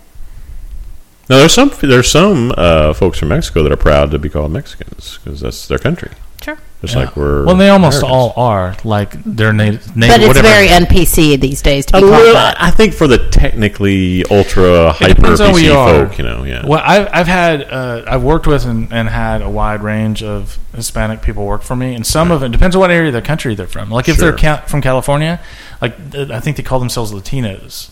Yeah. Right. Mm-hmm. And it's all a big mix of what country and all that stuff, but. They would get to arguing with each other like what they should be called, No, man, I'm Mexican. No, we're Latinos. Why you got to go Cheech and Chong on us, man? Racist, Ron. I know. I'm just doing voiceovers, folks. That's funny. All right. So there was a big announcement this week, and you guys probably don't keep up with this kind of stuff, but Sony announced their big cutting the cable. You can stream for I think $30, like 40 or 50 channels. I don't remember. off the top of my head. So it's another step down to like cutting this cable thing, and the HBO we talked about last time with HBO Now for $14.99. I still think at the end of the day, once there's more people in this game, these prices have to come way down. I mean, it's ridiculous. You can get, I think, a subscription to ESPN only, or they're going to have one for ESPN only, and just for ESPN and its channels, it's $20 a month. What? Yeah. I mean, I get it. There's a lot of sports and stuff on there. But I know a lot, and this is the dumb game of cable. I know a lot of people at work, they pay $200 a month for cable so they can have ESPN. For them, this is a good deal. Cut the cord and pay $20. Yeah, save sure. $180 a month. If that's all you care about. But if you have a wide range of taste, wouldn't those people that just want ESPN, wouldn't they just get like the basic package that gets that only instead of getting the ultra package that has everything in it? They're not that smart. These ESPN people are not that smart. Right. No, but they do. Sorry, they'll have a movie. Sorry, ESPN viewers. Yeah. Fans. We want to be equally offensive. But now you've just alienated the ESPN people. Dude, show's going down the tubes already. Oh no.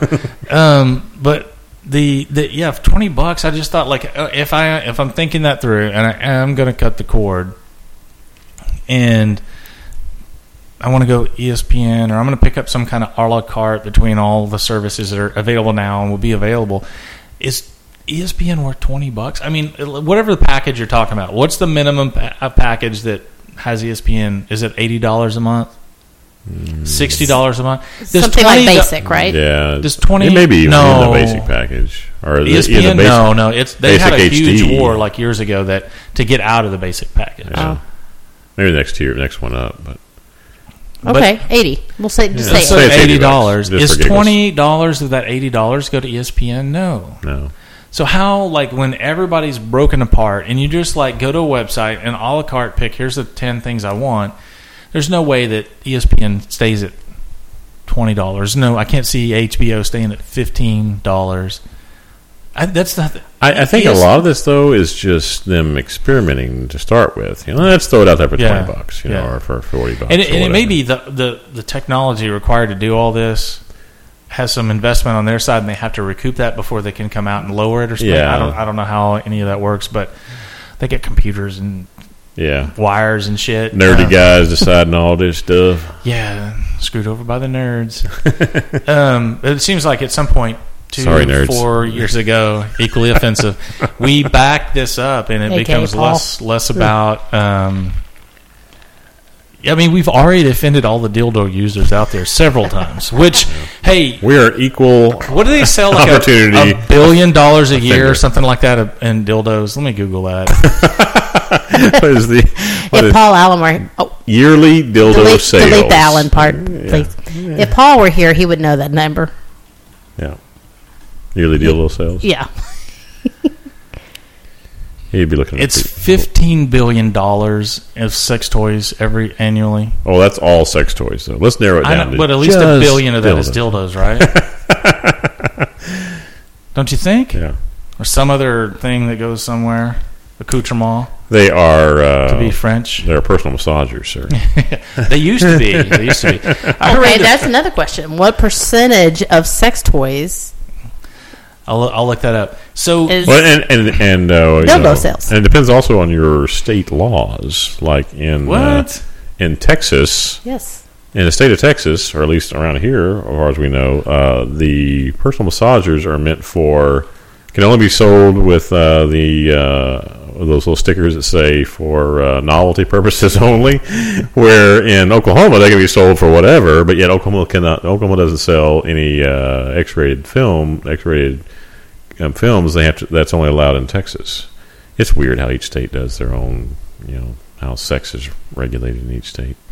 Okay, sex toy statistics. Is this sextoystatistics.com? I so never want to look in your history.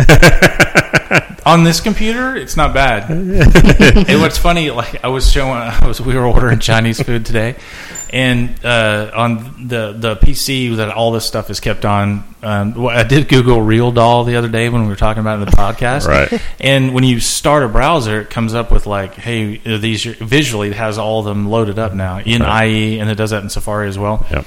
And I came up and was going to Google Chinese food and our zip code, and realdoll.com was there, and I was like looking at the kiddo, and I'm like, she's not looking at it. She's like, get out, and she was just looking at what I was typing in Google. It's like, oh, thank gosh. So 44% of women between 44% of women between 8 and 16 have used a toy. I'm trying to see 8 and 16. 8? That's like kids. I'm sorry, 18 and 60. Did I say 8 and 16? Yes. Yeah. Oh my God. Wow. I was trying to talk and scan. Let's get those numbers straight. That's a fucked up stat. We got to change this, America. Yeah, what are you people doing? No, 44% of women between 18. Okay, 18 and 60. Yes. Okay, I can buy that. The world's oldest dildo is around 28,000 years old. God, that's it's 11 inches long and made from stone. It's very porous, very scratchy. That does not sound like a good time. It resides in the Allen household. The polyurethane synthetic materials were a godsend to the old stone days. Why do you think that's what rubber was invented? Exactly. It reminds me of that line from Orange is the New Black the other night, where the Russian cafeteria woman, Red, she's complaining about that she can't keep anything that's penis shaped in the kitchen. All cucumbers, carrots, they all disappear from the kitchen. Well, yeah, you're in a women's prison, so you know a little bit of that going on. I don't know. Oh, here we go. This has got a graph, a chart. All right. 19.2%. This is a nice little pie chart. 19.2% of sex toys are vibrators. Nearly a fifth. 16% are rubber penises. Those should be like lumped together, don't you think? Maybe. Well, all vibrators are penis shaped, sir. I'm not making that up, but is only 8.5% are rubber vaginas. 8.5. Whoa! Now, does that include fleshlights? They got to be up there like 12% of all sex toys sold are anal beads. You guys are a bunch of freaks. 12%. 18%. I'm sorry, it is 12%. 12%. Yeah. Good Lord. And 2% of those vibrate. And highest sex toy purchase per capita, Alaska. What else do you do? It's so weird. It's dark all the time up there. It's Alaska, Montana, Wyoming, North Dakota, and Idaho have the highest concentration of sex toy buys per capita. Cold. You gotta have something to do. Stay warm. It truly is all that. And then the northern states, Vermont, Maine, New Hampshire, and West Virginia is the only one that's south. Well, it is West Virginia. Yeah. I can say that because I used to live in Virginia. So. Yeah. So it totally allows me to make fun of them. That's right. I can make fun of them if I want. That's right. So the Eskimos love their sex toys? Is that what we're saying? They're number 2. Yeah. Wyoming is number 1. Wyoming? Get the freak on up there. And the thing is, what's funny is you think about it population-wise, Wyoming is not that densely populated. Yeah, but every other dude's got a dildo in his back pocket, according to this thing. Or anal beads. Or a rubber penis. Not in their back pocket. Yeah. They're out riding the range and I was speaking with a little extra. Oh, this saddle feels really good today, boss. This went south fast. You know who invented the what do you call it? Not the vibrator. What was that? Massager. Personal massager. Personal massager was a doctor. Yeah. And back in the day, women who were this thing was like as big as a belt sander back then, right? It? Were uptight or too antsy all the time. They would be sent to the doctor, and they would be prescribed that they would have to be orgasmed. So the doctor would get the personal massager out and do it, or do it digitally. What was that pop, by the way? It wasn't our recording stopping, was it? I don't think so. Double check recording. No, it's going. Okay. And that would be the prescription. Would be, ma'am, you must have more orgasms. Yeah. What? You will not stop nagging, so they would get sent to the doctors, and they would get a prescription for this. I have never heard this. I didn't make it up. It's real. I'm not so sure. It's real science. It's real science. We are talking about probably back in the 50s when, No, it was in like the 1800s. Oh, yeah. Like in New York. I can buy that then, for sure then. Let's see if I can find this. That brings up another show that I want to talk about. Go for it. An old school show? No, it's new. It's fairly new. I don't know. Actually, I don't know that it's on anymore. It's on HBO, and I have caught it a couple of times. And I've always. It's set in the olden days? No, it's set in like the 50s. It's an HBO show? Yeah, I think it's HBO. Oh, I hate to bring it up, and I don't know what the name of it is or anybody in it. And I think the premise of the show is there's a doctor who, or a scientist who is doing these studies, and it's in the 50s where, it's very uptight. I think I know what you're talking about now.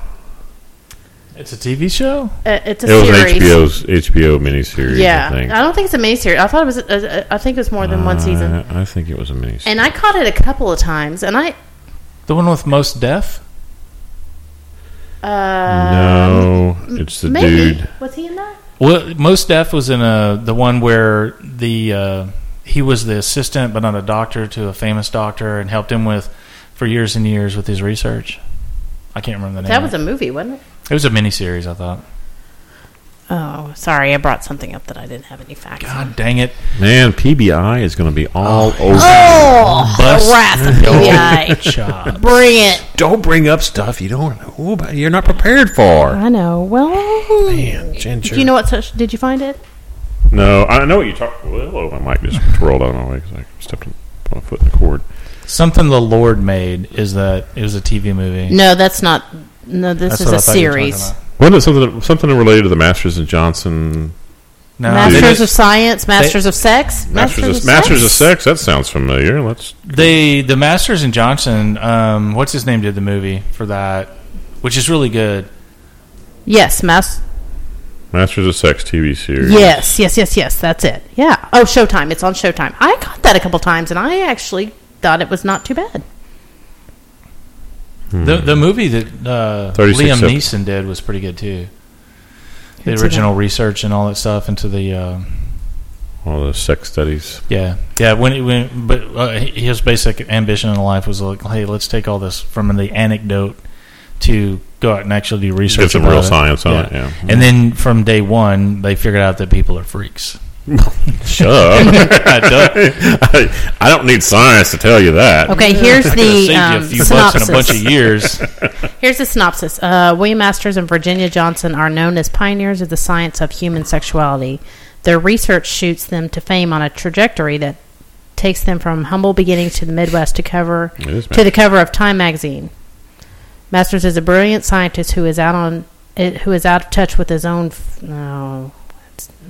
Locked up here. That was Michael Sheen who plays. It's got Dr. good. It's got some really great characters in it too. Lizzie Kaplan plays. Yes, I like her. Virginia. You know her? No, I don't think Johnson. So. Yeah, she's good. Well, it is Masters and Johnson after all. So anyway, that reminded me. 36 episodes. Showtime. And it says it's been renewed for season 2. 2? Mm-hmm. So 36 episodes is one season? Well, maybe that is. It's got they always show like they include filmed and announced on IMDb.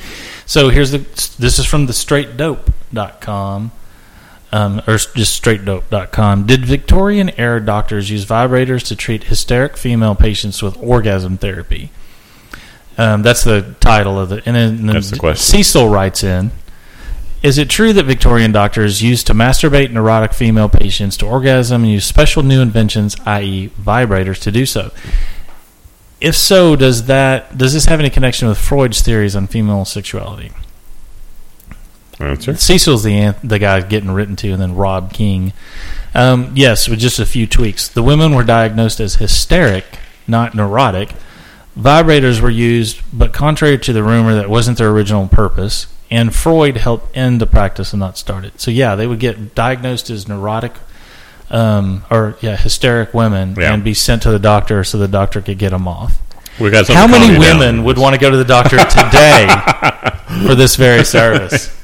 And how many guys would go to med school? Oh, whatever. Yeah. To be paid. How many years I go to school for that? Okay. Yeah. Oh, that's all the that probably imagine when they switched it when they no longer were doing this. You how many years of med school I went to do this?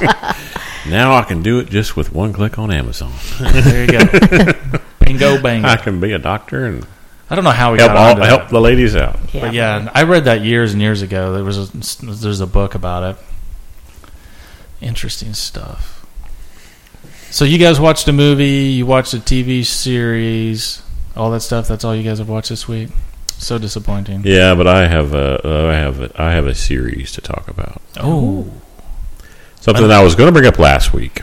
I thought about bringing it up last week, but I wanted to table it till my lovely wife Ginger was here to talk about it. Because I think I do remember you saying something. You were, hey, there's something I'm going to talk about, but I'm going to wait till Ginger's here. Yeah, I got to wait till she's here. And I'm sorry, Paul, that you're not here, but I want to talk about Archer. No, we've already talked about Archer. Okay. As great as it is, funny as it we're is, going to talk about Archer Vice.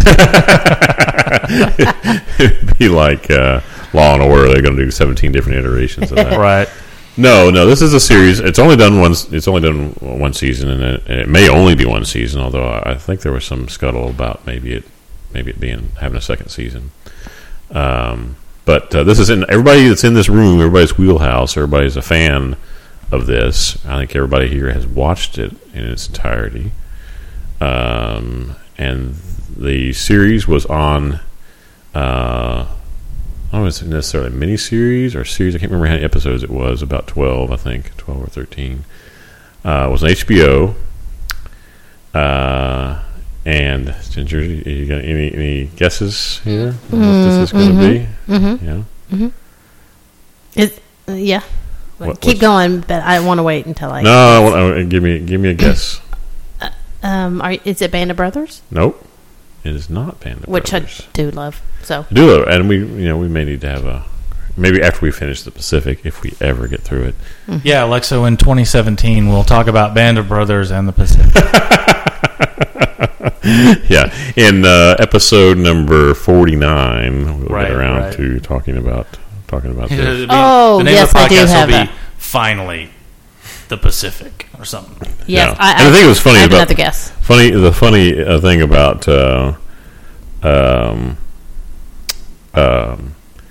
the Pacific is it's only 10 episodes. Yeah, so it's not like it's not like it takes a serious lifelong commitment to get this done. Yeah, no, it should be pretty easy to get through, but no. What's your other guess, Ginger? Sopranos. No, that was he said it only had one season. Oh, you did? Yeah, okay, how many? Missed that. Okay, then I'm out. How many? Is this the only other thing that I think is this Foo Fighters that we were talking about? Oh, Sonic Highways. Yeah, Sonic Highways. See, I was debating. I was like, would he go there? Because it is a series. It is a series, yes, and that's let's talk about it. Yes, and that's why I want to talk about it because my lovely wife loves Foo Fighters, loves herself some Dave Grohl, and so it was a series that we watched together and enjoyed immensely because I'm a Foo Fighters fan. And I like Dave. He's a cool dude. Maybe the coolest dude ever. Did you watch that? Okay. And yes, Brian over here has watched this as well. So yeah, it's something I want to bring up and talk about. It's a. I know you can probably watch it via HBO Go, and or if you're an HBO subscriber, you could on demand for. But yeah, it's basically for those who don't know, who haven't seen it or want to watch it, if you're a Foo Fighters fan and haven't watched it, you've got to. It's a must. But basically, it chronicles their newest album, Sonic Highways, and that they traveled into various cities across the country to record different songs and kind of each trying to get from that going to that city and kind of paying homage to its musical history, its kind of rock and roll musical history. While they're there, they're kind of investigating and researching. Dave is looking into the history of that locale's music scene, but at the same time trying to draw from it ideas and try to draw from it for a track, to record a track there in that city. So they take all their equipment, the band goes there, the sound guys, everybody goes there, the roadies and all bring their equipment. Luckily, every city they go to has liquor in it, so they don't have to haul that around with them. Right, yeah. They just buy that there. But they go there and they set up, record a song. They investigate. Dave does on the side. Investigates the music scene. They talk to the musical artists that were from that era or from that scene or from that in different eras. Back in the past or more recent years or today, and have their influences and how music is a diverse. It's a community in itself, but it's diverse, and how it everybody kind of influences each other, and the people that in different locales, how that scene is slightly different and has its own local flavor, but yet still fits in with kind of the overall feel of the country and feel of the music scene as a whole in general. And it's just fascinating to learn some of the backgrounds of some of these different locales. They went to Washington D.C. Dave grew up in Virginia, my home state, and they do Nashville, Tennessee. They do Austin, Texas. They do L.A. Of course, they do Seattle, Nashville. Where it's just fascinating. Chicago, I believe, was one of them. So they do all these different locales, and it's just fascinating to learn about I enjoyed it immensely for learning about the history of those different locales and their music scenes, and then all the artists who were either part of that or were influenced by that, and so hearing some of their backgrounds as well. I was Googling. It just has one season. And I really think like a second season would take away. Yeah, it doesn't need any more than what it got. Yeah, because it's such a unique what we thing. got. Yeah. It's so cool. I really enjoyed it. Although I will say, like, once you've watched 3 or 4 episodes, like the 5th and 6th episode, I'm just kind of waiting to get to the end song and kind of see what they come up with, because they're covering the same time period every time in every city. It's like, what was the punk scene like that? What was the alternative if they had one, and that kind of stuff. And it was a little bit repetitive city to city. In a degree, but that was also, Dave was doing what's the vital music to him, right, and Foo Fighters, And for sure, I loved it. Super cool. And I there was only like one song I think I wasn't like blown away by, and it was okay. Yeah, we talked about that. Yeah, me too. Yeah, there were some songs we were kind of like, that's okay, it's all right, I guess. It's not the greatest. But maybe 4 or 5 of their songs off that, I was like, that's some of the best work that they've done. Yeah. Some of them were like, wow, that song rules. I liked it because I think you can tell that they truly, and it was a labor of love. They truly loved every part of what they were doing. I mean, you could tell they were really into it, and they were really passionate about making this little series or whatever. That's what. And they enjoyed. I think they enjoyed, talking to the people that were influenced by those musical scenes, or came from out of those eras and those scenes.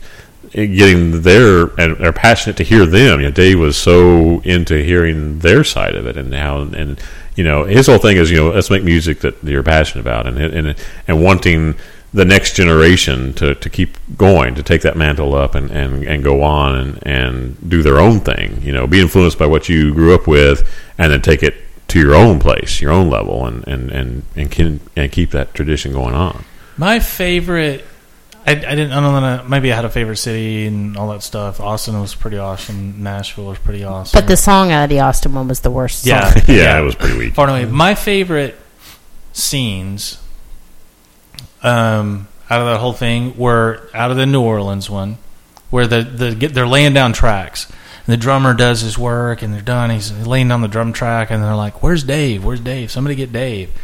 And they're like, "He's across the street at the bar." And so they spend like 15, 20 minutes sending people across the street at the bar because he's just engaged in a conversation with just random people over there. He doesn't want to leave. So he comes running back, and and listens to it. He's like, oh yeah, it's good. But you can tell the whole time he's just wanting to get back over there and talk to talk to just two random people. And that's my biggest thing. Like, I hate the whole star persona thing on anybody. I think it's fucking ridiculous that these people think because they're in a movie or music or whatever that they're somehow different or whatever. And Kanye West is the ultimate example of that. Mm-hmm. But Dave is just stinking filthy rich, tours the world, and all he wants to do is go hang out with these dudes at a bar that he just met that day and drink and talk and shoot the shit. Yeah. And then he, halfway through listening to the drum track, he just leaves. He just goes, all right, guys, sounds good, and goes back. And then they're doing another session, maybe later that day or the next day, where they're all recording, and he's looking out the window. He's like, oh, it's the dudes from that party that we went to last night, right, man. Because they're outside the window looking in. He's like, oh, there's a guy. Oh, yeah, he's dad. He's like, those guys are legit, man. They can party. Just that he just does not give a rat's ass about the whole star persona. That he's just trying to have a good time, man, and enjoy life. That was my favorite, like, insight into him. Not that I didn't already know that that's how he was constructed, but just that that's who he is, man. He's just having a fucking blast and playing music and. Well, and he's so, he seems so down to earth, just a normal dude that, like on the New York one, I think it was the final episode, in the New York one, remember where he has the kid they're outside on the street. On the street, they're out there smoking a cigarette basically on the sidewalk, and this dude, family walks by. It's like this dude and his wife, I think, and two kids, or one kid, I can't remember, and but the boy was like, that's Dave Grohl, and so and Dave starts interacting with him and says, well, hey, nice to meet you, hey, you want to come in and see us where we're recording stuff? Yeah. And they bring him in, and they just, and I'm always sure the cameras are rolling, so, some of that, But I don't buy that. I mean, the cameras are rolling, but I don't think he's doing it because the cameras are rolling. Right. I think if they would have been a random Tuesday and they would have been doing something. And exactly. He'd have just hooked it, hey, come experience what I'm experiencing. Right. I got this unique thing going on where life is pretty cool, and I'm not afraid to invite other people. What I was saying earlier, he wants that passion. If you want to do this, then do it. And I'll help show give you some pointers and help you on your way. That type of thing. He wants to kind of pay it forward and get the music rolling. Keep it going for the next generation. And the odds of he's in a seminal punk band, obviously goes into Nirvana. Yeah. And then Foo Fighters is so huge. The odds of anybody going through that and coming out the other side and just being a dude is really, really low. Right, yeah. And I think he realizes that and appreciates that he's been able to keep stay grounded. And I think that's a conscious choice. I mean, at some point, his ego and money and access and how his life, he had to make a decision like, listen, this is some bullshit. I'm just going to be me and just kind of fly through this stuff. I just remembered something. We talked about, I asked you a while ago if you watched this, and I don't know why I asked that, because you and I talked about it. We even texted, I think, a couple times while the series was on. Right. Hey, did you watch this yet? And we talked about it, so I don't know why I asked that. But I think the series did exactly what they wanted it to do, because I remember a conversation you and I, the three of us, had at Christmas time. You were over at the house, or New Year's or whatever, and we were talking about the Nashville one. And how much we were talking about who was on there. We were talking about Dolly, right? Dolly Parton, and my personal favorite. Yeah, personal favorite. My heroiness. My guilty pleasure is Dolly Parton. No, nothing to be guilty about there. That's just a pleasure. And how much? You said Linkin Park. That's a guilty pleasure, right? Definitely. Dolly Parton is legit. But we were talking about country, and so we were talking about that because of Sonic Highways. So I think that show did exactly what they wanted it to do. I think it makes people talk about people you like, influences. Yeah, talk about music. Yeah. So I mean, and what a great thing that is to. And Sound City. Did you guys watch that? Yeah. I mean, love Sound City. Thing about being authentic. Another for you Foo Fighters fans. If you haven't seen Sound City, you've got to see it. Yeah. Yeah, it's awesome. I've seen it a couple times actually. Yeah. Anytime it's on, I'll be one of those ones. If it just happens to be playing on cable somewhere, I'll stop down and watch it. Speaking of stuff like this, Sound City, I think is now on Netflix. I know it was on iTunes, and I watched it. I don't remember. I think when it just came to Netflix. Have you guys ever listened to Big Star? A little bit, yeah. Okay, so there's a documentary called Big Star, on, and it is the coolest deal because it's a band. It's one of the most influential bands you've never heard. For like a band you never heard of, really. They were influenced so many people. Yeah, like the Replacements. REM, the Replacements, all these. Like when what's his name died, the lead singer. All these bands came together, but it's called Big Star. The documentary is called Big Star, and it's cool because it's called Big Star. Nothing Can Hurt Me, and it's a rock band. And what's his name? You guys probably will recognize Alec from the punk scene. Alec Chilton. Mm-hmm. Yeah. Okay. He did solo stuff. Yeah. He did a bunch of solo stuff and was kind of from the punk scene. Well, he was the lead singer for Big Star. Replacements. Yeah. A song. Yeah. By him. Yeah. Named Alex Chilton. And because they're so like influenced by him, REM is like that's the band that made us want to do music. And, right. But you guys should really watch that. Yeah. It's blow you away good. Is it on Netflix? I think it's still on Netflix. And so there's the band Big Star that you'll like, and you guys are going to love it from a music perspective. And kind of I think Big Star was. The name of the gas station across from where they recorded or something like that. Oh, their music is phenomenal. And it's on Netflix still. The number one, and add to my list. Their first album, I think an only album, is called Number One Record because they were so confident that we are going to be big because their music was so good that they were getting such rave reviews. They flew in. They had a little private concert and flew in all these people from Rolling Stone, and all these people went back and wrote rave reviews about them. And then their album came out, and no one listened to it. Blew them away. And the guy who wrote all the songs, his name is Chris Bell, and then he a relative of Ginger's family, maybe. Chris Bell, yeah. Not that I know of. Are you from the Bells? She is a Bell person. Well, he is a closet homosexual, and he's writing all these songs and about his angst and all this stuff. He's pouring it into his music, and it doesn't sell. He can't. He's a very he's from a very Christian family. He's a big Christian, yet he's got this thing that he can't reconcile between all the other parts of his life, and he really struggles. And then he does an album. Called, and I'm assuming this will be the last. I Am the Cosmos, which I love. It's his solo album, and then him and actually Chilton comes back and sings on one of the songs and stuff. You guys will love the documentary though. Okay. Yeah, got it on my Netflix list right now. Just added it. And then all these. I think everything is available on YouTube if you want to listen to the album. The Big Star album, and if you want to listen to a ton of stuff out Chris Bell's "I Am the Cosmos," but you guys you'll love them, and if you don't, I will make fun of you forever. Okay, fair enough. Like you don't already. Well, that's true. By the way, back to Sonic Highways. Nashville was my favorite song, the Congregation song. That song rocks.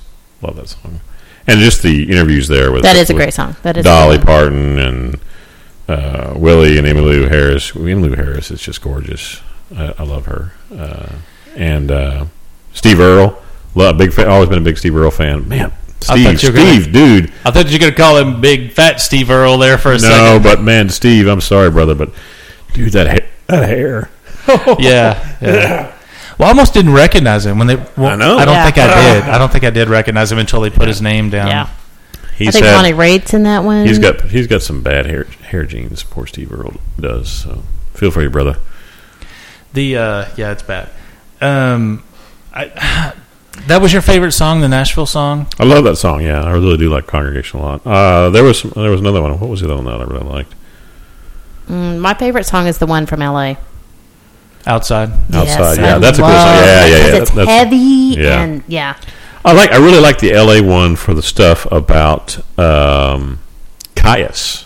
Yeah, that was so super cool. Remember that album came out when we were in the falls? Yeah.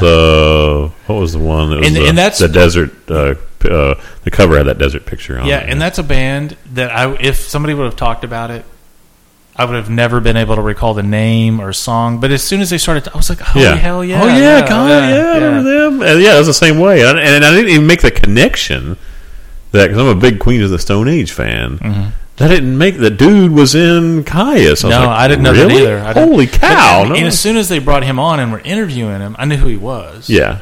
But I had no idea that he was the singer from Caius either. Yeah. So Outside is my favorite. And then I'm trying to remember I think Something from Nothing, because of the way it starts off and just builds and builds and builds.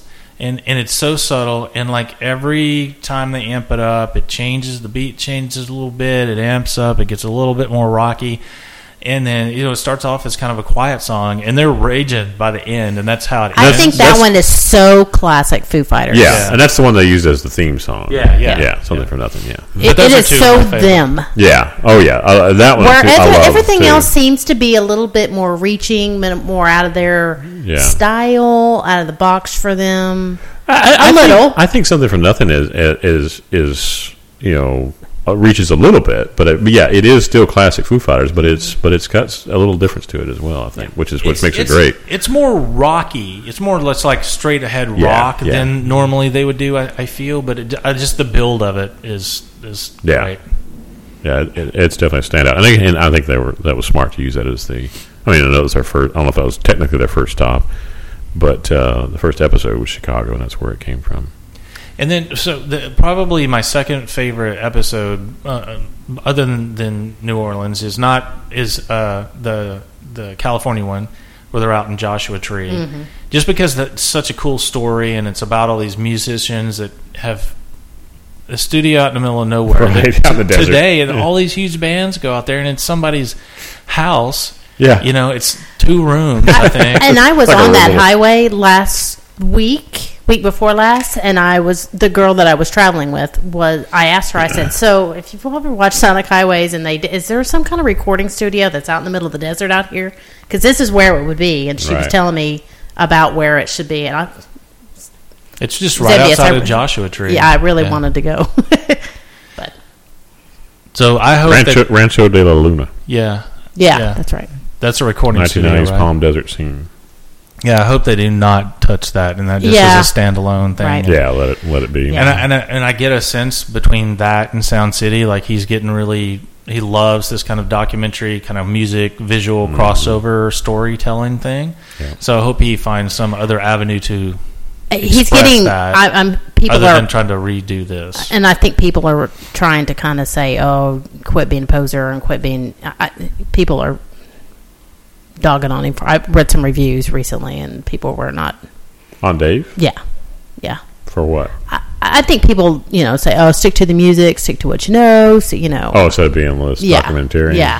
Yeah, instead of being does what human being I know. that's growing and can do whatever we want. Yeah. Do what we want, bitch. Yeah, Stop doing our keep other making stuff. the same Foo Fighters stuff that rocks, man. Stick to music. Yeah. We just want to Those are the rock guys that too. he's always having to kick out of his concerts for slam dancing girls. Don't get an old dude, get out. Yeah. Those are Linkin Park fans.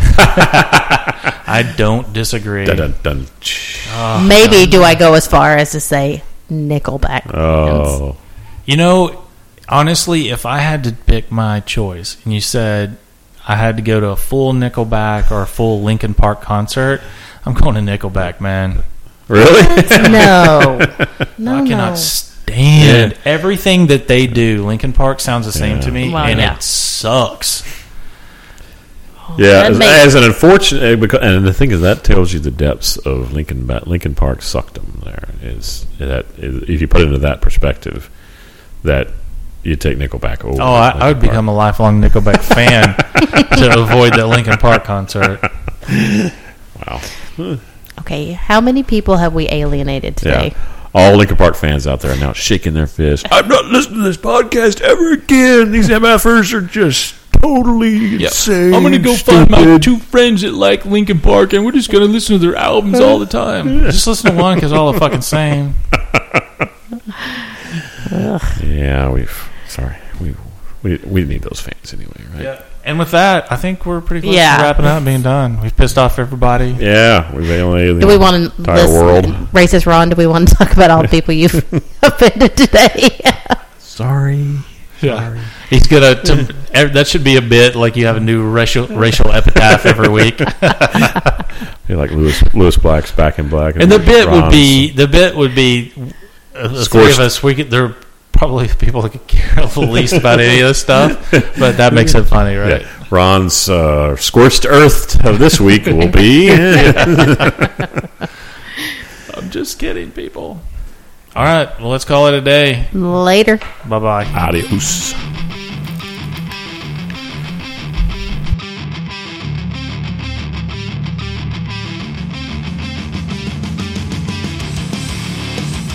Thanks for listening to that segment of the Binge Watch Podcast. You can find us online at www.bingewatchpodcast.com, on Twitter at BingeWatchPC, and on YouTube and Facebook by searching for Binge Watch Podcast.